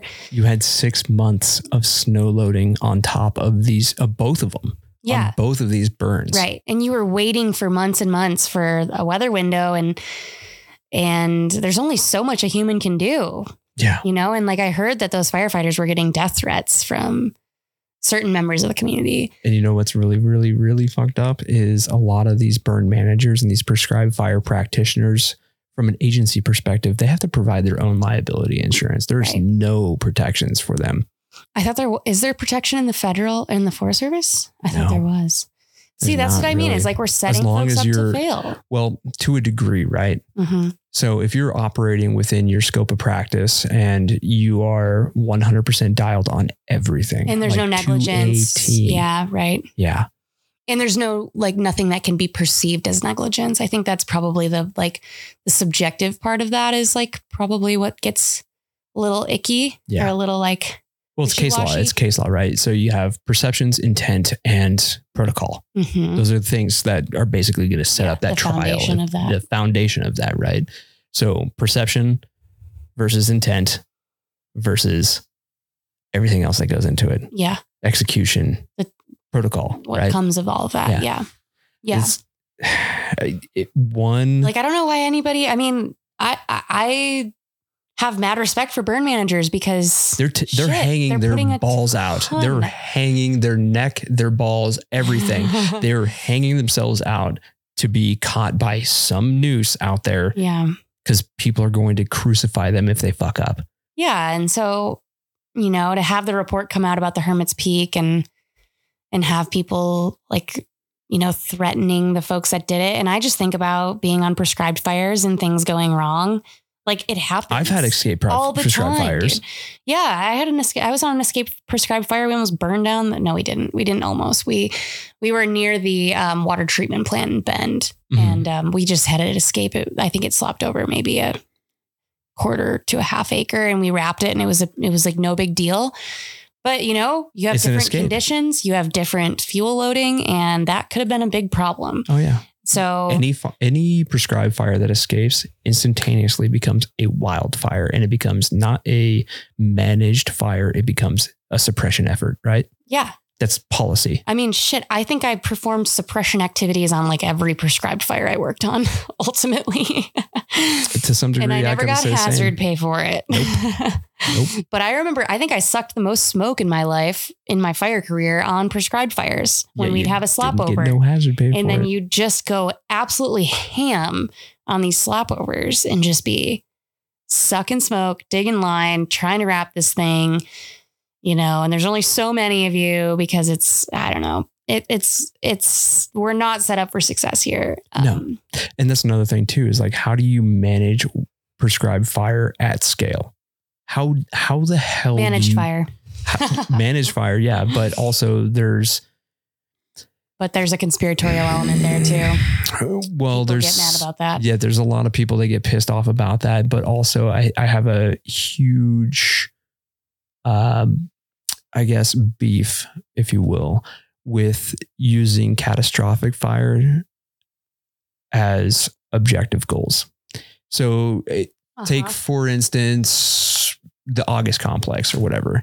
Say that thing burnt through a plot of 780 acres. Cool. Management objective achieved. Mm-hmm. It's been burnt, right? Mm-hmm.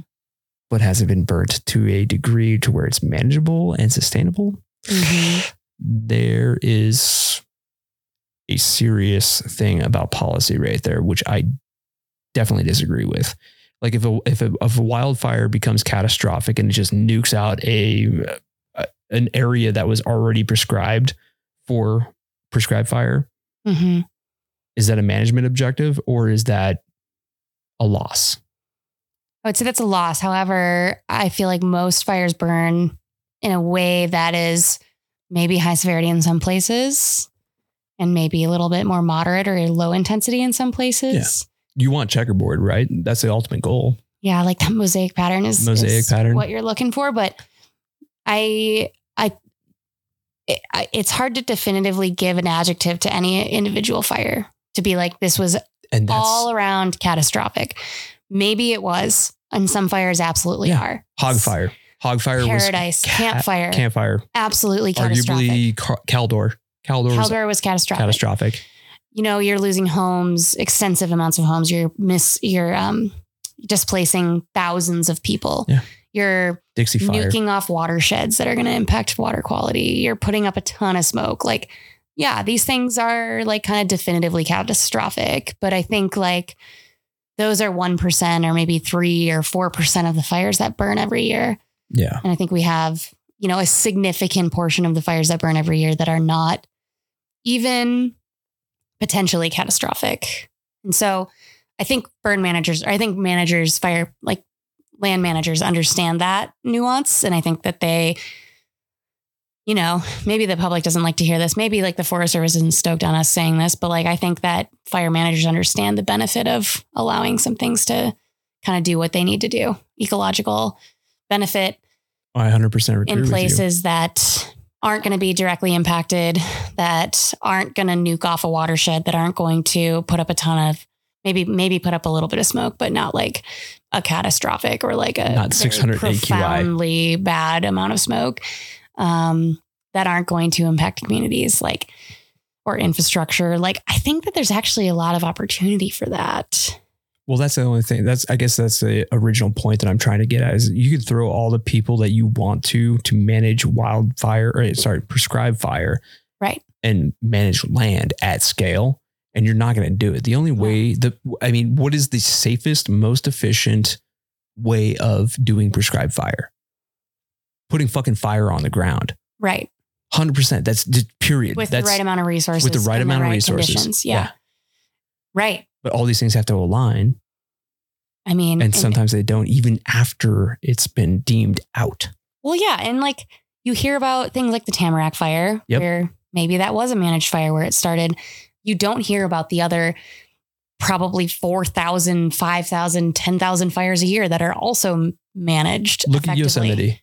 Yeah. Yosemite has one of the most progressive and I want to say one of the best managed fire programs in the nation. Mm-hmm. And then probably Kaufmas second to that. Mm-hmm. Well, maybe not managed fires, but prescribed fires. Right. Yeah.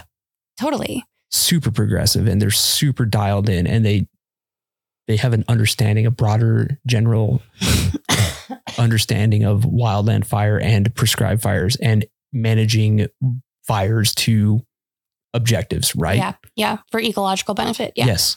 100%. I mean, like there's just a ton of those fires that happen every year that nobody ever hears about, but you hear about the Tamarack one freaking time and it just shuts down all of it. You know what the prescription is usually, like the go-to prescription for pinyon juniper? No. Nuke it. Same with lodgepole, I'm pretty sure. Yeah.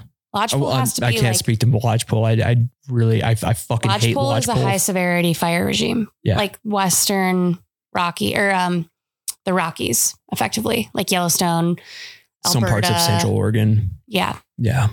Lodgepole, you're supposed to like nuke that shit off every now and then. Well, that's another thing too with lodgepole is it's a dangerous fuel type to be fighting fire in because if it picks up and runs, it's off to the fucking races and it's a dangerous situation. Not only that, but even if it's like a pretty low intensity fire, those things have a very shallow root system and they come down easy. Yeah. Easy. And you know, so scary. Damn well that they hollow rot and they just break off at the top of the bowl. Casually. Yeah, lodgepole's weird. I don't spend a lot of time around lodgepole. I hate that shit. I hate lodgepole. I actually never somehow fought fire in like the Rockies, really. We went to Montana for like one roll and we went like on one IA, I think. But otherwise, I've never been to like Montana or like really like Colorado, like places that have like just dense lodgepole. Yeah, I'm not into that. I like ponderosas and Doug firs and same here. Cedars. It's my shit. And then again, I'm also a desert rat at heart. So my sagebrush man over here. Yeah. My sagebrush and pinyon juniper component. That's like my fucking bread and butter. I love that stuff. But unfortunately, the prescription for that stuff is very high intensity fire, typically. That is interesting. Yeah. I don't know enough about sagebrush ecosystems. I know that from my experience, at least, like like when they burn too frequently, then you have the potential for like invasive grasses to come in. With the amount of major thoroughfares, I guess, right. highways and shit like that. I mean, we have a very bad cheatgrass problem and we can't get rid of it. There's cheatgrass is flammable as shit. Super. Yeah. I've heard about that problem in Nevada, especially with sagebrush being nuked out and then replaced by cheatgrass, which burns very, very intensely and very, very frequently. I think it just carries fire extraordinarily well. Mm-hmm. I mean, that's like a major carrying component of fire over here. I mean, I'm not a land manager or a fire ecologist or any of those things that like know the science, but every time from my experience being on a prescribed fire or a field treatment program, it's either a lop and scatter. We call it junicide.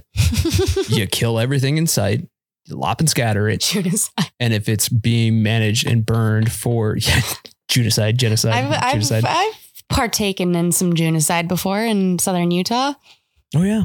I've done some junicide. But that's the thing though, is like juniper is an invasive species, believe it or not. Didn't know that. Yeah.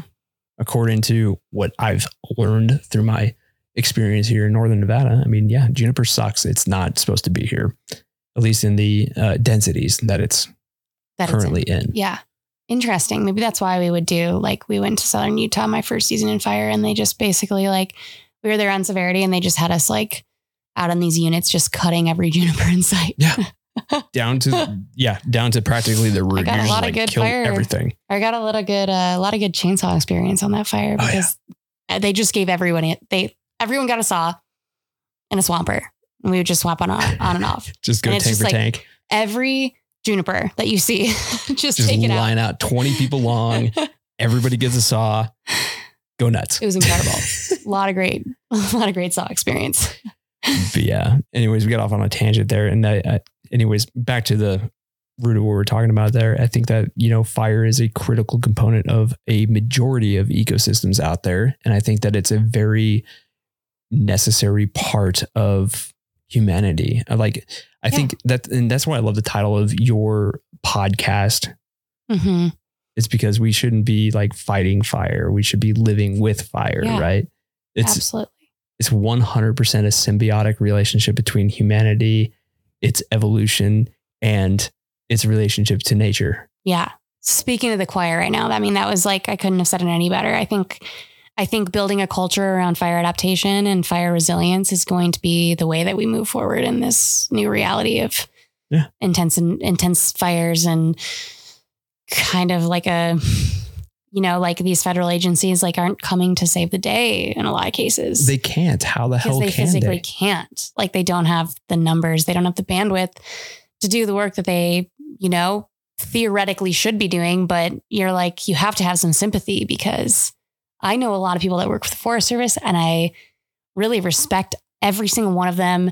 And it's something gets lost from that sort of friend level to the bureaucratic level. And there's a major disconnect somewhere along that chain of command. Because it's I know a lot of people that are doing really good freaking work and are trying in every way that they can to do that good work. But I think building that culture of knowing that maybe we can't necessarily rely on these big federal government agencies, and turning more into turning to those local initiatives, those local objectives, figuring out ways that we can engage ourselves in our backyards, in the fire resilience of our communities, of the national forests that we love. So whether that's, volunteering to clear trails, whether that's, maybe getting a little prescribed fire training, or whether that's talking to your local government about building those climate resilience measures, whatever it is, I think the more local, the better in this case, is what it comes down to for me. I think that you're absolutely right. Because if you look back at it, our critical 80 or even our base 40, when we're going through wildland firefighter training, as a rookie, right? We always talk about microclimates. Yeah. Oh my gosh. That's a great connection. Fire is different in every drainage. Fire is different. I mean, you can literally go from me to that window and you might have a different fire behavior. Oh, 100%. Even different fuel loading. I mean, different fuel moistures, everything. Yeah. Everything. And I think it's this, and I agree, it is totally the same in terms of stewardship, in terms of knowing your backyard, loving it because you hike there, you bike there, you fly fish there, you hunt there, you deeply understand these landscapes on a individual level, and you love them. And I think that is where that's where the most profound stewardship can be. Oh yeah. Local knowledge based is that local knowledge, and like fighting for that drainage that you love, or that river that you love, or that trail that you love, or whatever it is way more profound than doing anything on like a regional or national level. Like, yeah, those regional and national policies, that helps a lot. Absolutely. Undoubtedly. But protecting the things in your backyard is something that we can all contribute to. And I think that's really important to remember, that stewardship is really localized, just as fire behavior and the way that fire acts is very localized. It's a good connection. Yeah. Oh, I think it's very true. It's just like politics, right? I mean, most elections are won at the local level. Totally. And the reason why is because your local is like obviously your local influence, right? Your local affects your state affects your federal, and your state goes on into potentially global issues, right? Yep. Yeah. Mm-hmm. It all has to start somewhere. And I think that if we have a more grassroots approach and a localized knowledge and a stewardship program that's kind of centered around, local knowledge, it'll affect national policy. I entirely agree. And I think a huge part of that is education, but I also think that a huge part of that is just finding ways that you can engage locally in these issues, whatever that might be. Like, I was on the river a couple of weeks ago. I was on the Middle Fork Salmon, and I was like talking to this older guy. His name was Gene. He was like easily 85 years old. Like, Gene was rocking it. Like, he was out on the river. He was having a great time. He was like going on runs every day. I was like, damn, Gene, like showing me up. Calm down, dude. And we started talking about fire, and he was like, oh yeah, I'm part of my local fire adapted network. Perfect. I was like, Gene, you are full of surprises. No kidding, dude. Like, straight to my heart. I was like, tell me more, Gene. You were speaking my language. Tell me more. And him and his wife, Deb, they're like, yeah, we volunteer and we do like mitigation work for our neighbors because we're retired and we don't have jobs. And, we have a lot of time on our hands. And so we volunteer with the local fire adapt network, and we go to all these like meetings. I'm like, Gene, fuck yeah, dude. Like, be like Gene. That's the shit. That right there is the shit. In fact, I want to title the episode "Be Like Gene" with Amanda Monthei. What would Gene do? What would Gene do? He would volunteer with his local fire adapted network and help out his neighbors with mitigation work and defensible space. See, that's a crucial component, I think, about being, I guess, going into the pyrocene. We're living in the pyrocene, whatever. I think if we want to really tackle the problems of catastrophic wildfire, especially in rural communities with heavy WUI, we really need to embrace the fire adapted culture with Firewise communities. 120,000%. Because if we don't understand our relationship with nature and fire and how we've evolved as a species with the coexistence of fire, then we're never going to figure it out. Yeah. And it's simple things like, hey, dumbass, don't shoot rocks. Don't park your fucking truck on dry grass and then let it regen if you have a diesel. Quit the tannerite gender reveals. Yeah. Quit the tannerite gender reveals. I mean, dude, come on, common sense. And I think that's one of those things that we've kind of lost to a degree. I mean, I think it's easy to live in an urban area and not understand those processes very well. And we have a lot of people from urban areas moving out into these little slices of heaven that we call the WUI. Yeah. And bringing some of those, it's not like, I guess there's a difference between naivety and ignorance, I guess. Right. So naivety would imply you just truly don't know, but ignorance is you're like actively avoiding knowing, willingly dismissive of something that's like a detriment to the rest of the fucking people around you. Right. Mm-hmm. So I don't know. I think that education, like you're saying, and promoting these grassroots efforts with Firewise communities and fire adapted communities, it's critical. Absolutely. And just like acknowledging all the ways that we can become better stewards of our land. And part of that is education, and part of that is doing more on the ground work. But we have to really accept that we need to be more accountable to these landscapes that we love. Like these are landscapes that are, I wouldn't say they're high maintenance, but they certainly can't just continue existing outside of our worldview and like outside of our consciousness. Like we can't just like sort of live in these places and hope that nothing goes wrong. Like we have to proactively and that right challenge there is ignorance.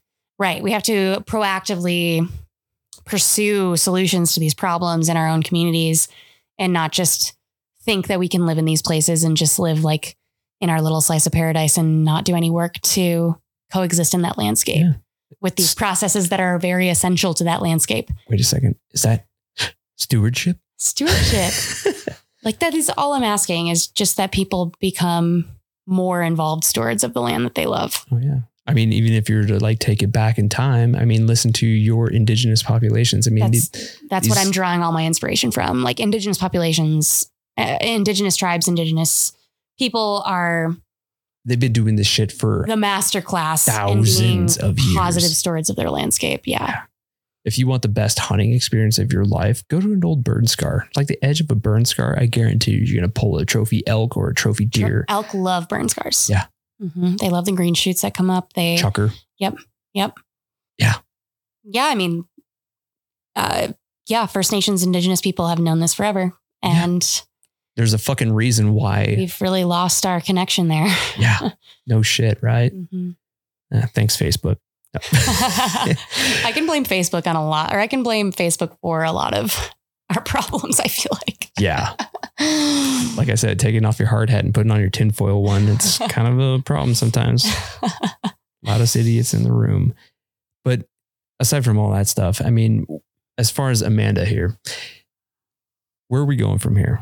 What is the future of you? What is the future of your side projects? I mean, you've got your hands in a lot of pots. I mean, you're a freelance writer, you do your podcast, you're a PIO, you do all of these things. You're wearing a sage hat. So you're like, sage fly fishing hat. I mean, I wish I could afford a sage. Shout out to Sage. Hey, Sage, if you want to sponsor both of our podcasts, well, I know a guy and a girl. Anyways, so what's the future like for you? Like, what are you going to be doing next? I'm kind of at a crossroads where I started my writing career with a lot of like fun personal essays where I was just like, I don't know, writing about kind of stupid shit, but like doing it in a way that felt really satisfying creatively. And since getting out of fire, I've started to write pretty extensively about fire and like science and data and like kind of the more hard sort of journalistic style writing. And right now I'm like simultaneously wanting to dive even further into that by potentially getting into some sort of organization that I could do copywriting for, or that I could do strategic communications for, getting more into policy, kind of trying to communicate directly with policymakers about some of these issues and trying to like make that sort of ulterior, like that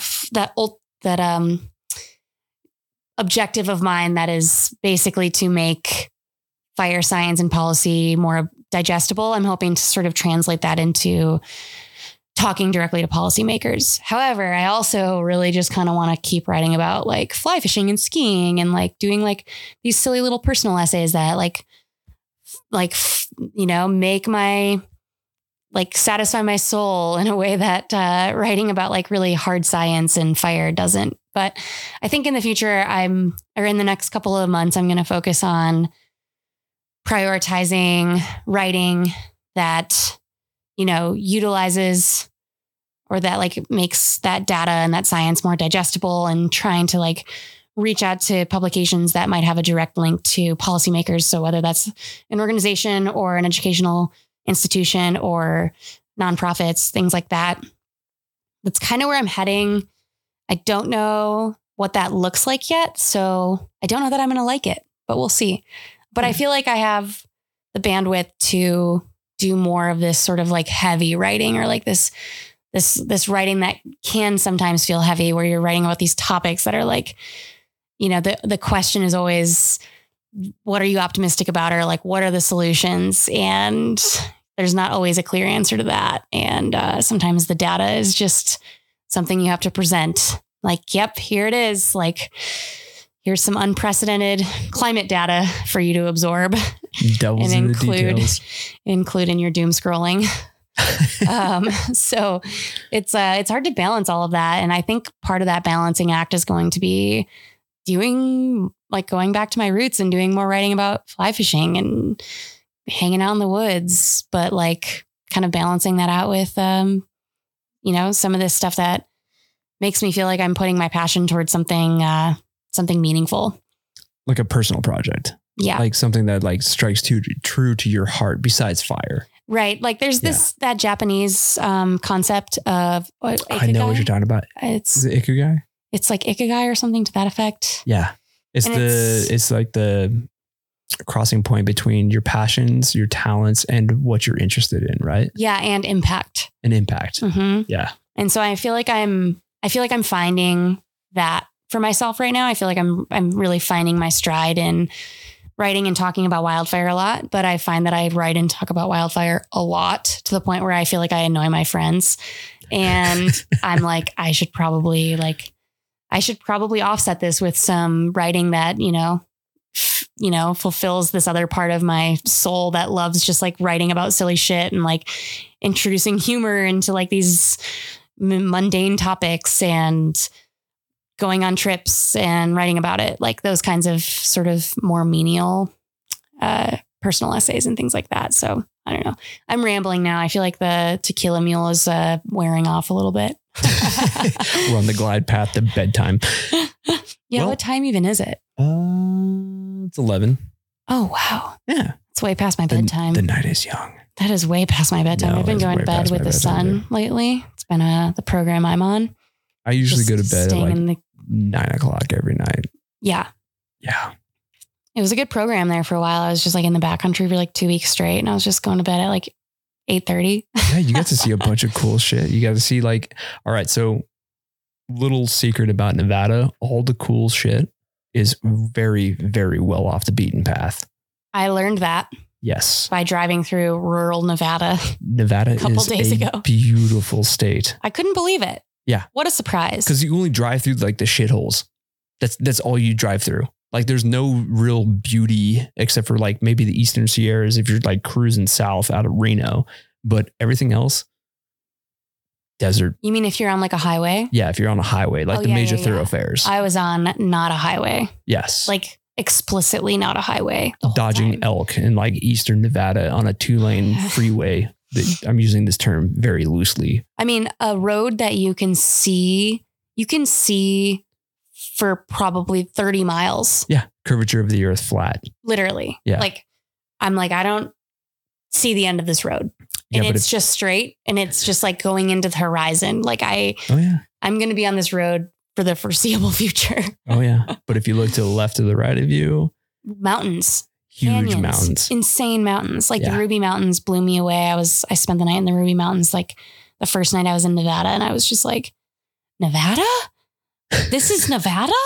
You're welcome. Welcome to Nevada. There's pine tree groves. There's huge aspen groves. There's water everywhere. Yeah. It's like gorgeous. I found like the most gorgeous creek amidst aspens in Lemoyle Canyon. Yeah. Glad you know how to say that, because I was like, I'm going up this canyon. That's a huge base jumping place. Oh. Yeah. So yeah, I went up there and I stayed the night at this beautiful campground, Thomas Creek, I think, or Thomas Basin or something to that effect. And went on this little hike up into the meadows above the campground. I was blown away. Oh yeah. Insane mountain views, meadows, clear little beautiful creeks, aspen groves. I was like, what the fuck? This is not the Nevada I heard about. Oh yeah. Growing up in Michigan. Some of those lakes up there, I'm not going to name any of them because I want to be a decent steward. You got to go find that shit yourself. So share responsibly #. But there's some very interesting species of trout. I like this vagueness. I'll fill you in because you're my homie. I would love that. But for the folks that know what I'm talking about, that have extensive knowledge of Nevada's back roads and little secret hidey holes. Yes, there's some epic fly fishing in the Ruby Mountains. Cool. Yeah. Well, cool. Oh my gosh. Yeah. That was a great convo. Not bad, right? Yeah. Cool. Well, it is getting to 11 o'clock at night, so we're going to wrap this thing up. But before we go, I always give the opportunity for you to give a shout out or a few shout outs. You take this any direction that you want to go. Give a couple of shout outs to some homies, heroes, mentors. Who do you got for us? Wait, I love this. I should start having my guests do this. Immediate first to mind is Bethany Hanna. Very supportive right from the start in terms of like creating creative fire content. She was very supportive. She's creating a legacy. Provided me with a grant when I was just getting out of hotshotting and I wanted to do this silly project that ended up being like probably the starting point of my fire creativity career. Mystery Ranch for supporting the podcast and literally just like being so supportive without asking any questions. It's amazing. Like, yeah. Have you met Dana yet? No. Oh, you got to meet Dana. Yeah, I do. You got to go up to Bozeman. You got to go up there and hang out. I'm so close to Bozeman. Well, I'm not so close, but I'm like 8 hours from Bozeman. I could totally make it. You got to go to the ranch. I've got so many friends over there that I should probably go visit. And then my boyfriend, Addie, for always providing me with breakfast and lunch when I'm in the midst of making podcasts and writing extensively. And I sometimes forget to feed myself. So he helps me out there and is very supportive and wonderful. Oh my God. Ew, affection. What is this gross. like? What is this like? I feel like this is like an Emmys like acceptance speech right now. I'd like to thank the Academy. I'd like to thank my mother because actually, yeah, I think my parents. I don't know why, but they have supported me. There we go. I feel like you need to cut that out. Nope, that's staying. That is staying in the podcast. Like when I was like a weird nerdy little documentarian when I was like in third grade, they never told me to stop documenting everything like an obsessive little nerd, just like taking notes about shit. And hey, look where it got you. And like taking photos obsessively. And like, I'm like, everything has to be documented like from a very young age. And they never told me not to. So I feel like that's supportive, right? And look at this. You're a freelance journalist and podcaster. Oh man. Your parents set you up for this. The Monthei family, this is your fault. You did this. You did this to her. You did this to Amanda. Gosh, yeah, I that's what I've got for right now. Nice. Cool. Well, it's good to have you on the show again. And yeah, I am totally stoked about your podcast. And I'm super stoked that you created a podcast about what you specialize in, which is the scientific and educational component of wildland fire and much, much more. I think it's a needed subject. I think it's a needed topic that's out there on the digital airwaves. So thank you for what you do. Appreciate it. Thank you for having me on the show. Thank you for the work that you do. Thank you for letting me sleep in this comfortable bed in your spare bedroom instead of in the back of my truck and or on the ground, which has been the reality the last few weeks. So I cannot tell you how much I appreciate the hospitality. And the tacos tonight were so good. Right. So thank you. Thanks for having me. Anytime. Mikasa Sukasa, you're welcome anytime. All right, guys. You know the drill. Stay safe. Stay savage. Peace. And boom, there we go. Ladies and gentlemen, another episode of the Anchor Point Podcast is in the books with my good friend, Amanda Monthei. Amanda, thank you so much for coming on the show and talking about your life and the evolution of the Life with Fire podcast and talking about what inspired you to create this platform. I think it's definitely a needed niche out there in the fire community. And I really appreciate the fact that it's geared towards the more educational and scientific kind of component. It's definitely a needed niche to be filled, and I appreciate what you're doing. So if you want to go find out a little bit more about the podcast, well, just Googly search that. Just look for the Life with Fire podcast or go to www.lifewithfirepodcast.com and check her out on the old socials. Yeah, she's pretty easily found, and I cannot even begin to explain how critical and how crucial this educational component of wildfire and prescribed fire is. It's awesome. So go check her out. It's good. It's worth a listen. Trust me. As for the rest of you, hope everybody's gearing up for the end of the season. And I just want to take some time to say, reach out to your friends, create a group chat with your squad or your crew or whatever. Keep in touch with each other. Start pre-planning your, glide path to the end of the season. I think a lot of folks out there, they just kind of like cut ties and just go off and do their own things, which is fine if that's your flavor, but I'd highly recommend having a plan for the end of the season because it is fast approaching.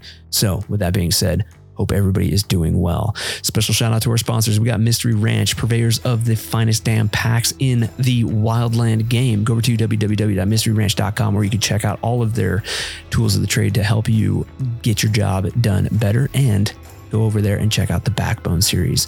We've got Hot Shot Brewery. It's kick-ass coffee for kick-ass cause. Yeah, portion of the proceeds will always go back to the Wildland Firefighter Foundation, and they got everything, all the tools of the trade to get your morning started off right, all the apparel, all that jazz. So go over to www.hotshotbrewing.com and check it out. We've got the Ass Movement. Serious about stewardship, hilarious name. Go over to www.thefirewild.com and check out the Ass Movement and use that code AnchorPointAss10 at checkout to save 10% off your entire order. And last but not least, we've got the AWE. Bethany, you have a kick-ass organization over there. Keep it up. Go over to www.wildfireexperience.org and check it out. And while you're at it, check out the Smoky Generation. Yeah, it's awesome. You all know the drill. Stay safe, stay savage. Peace.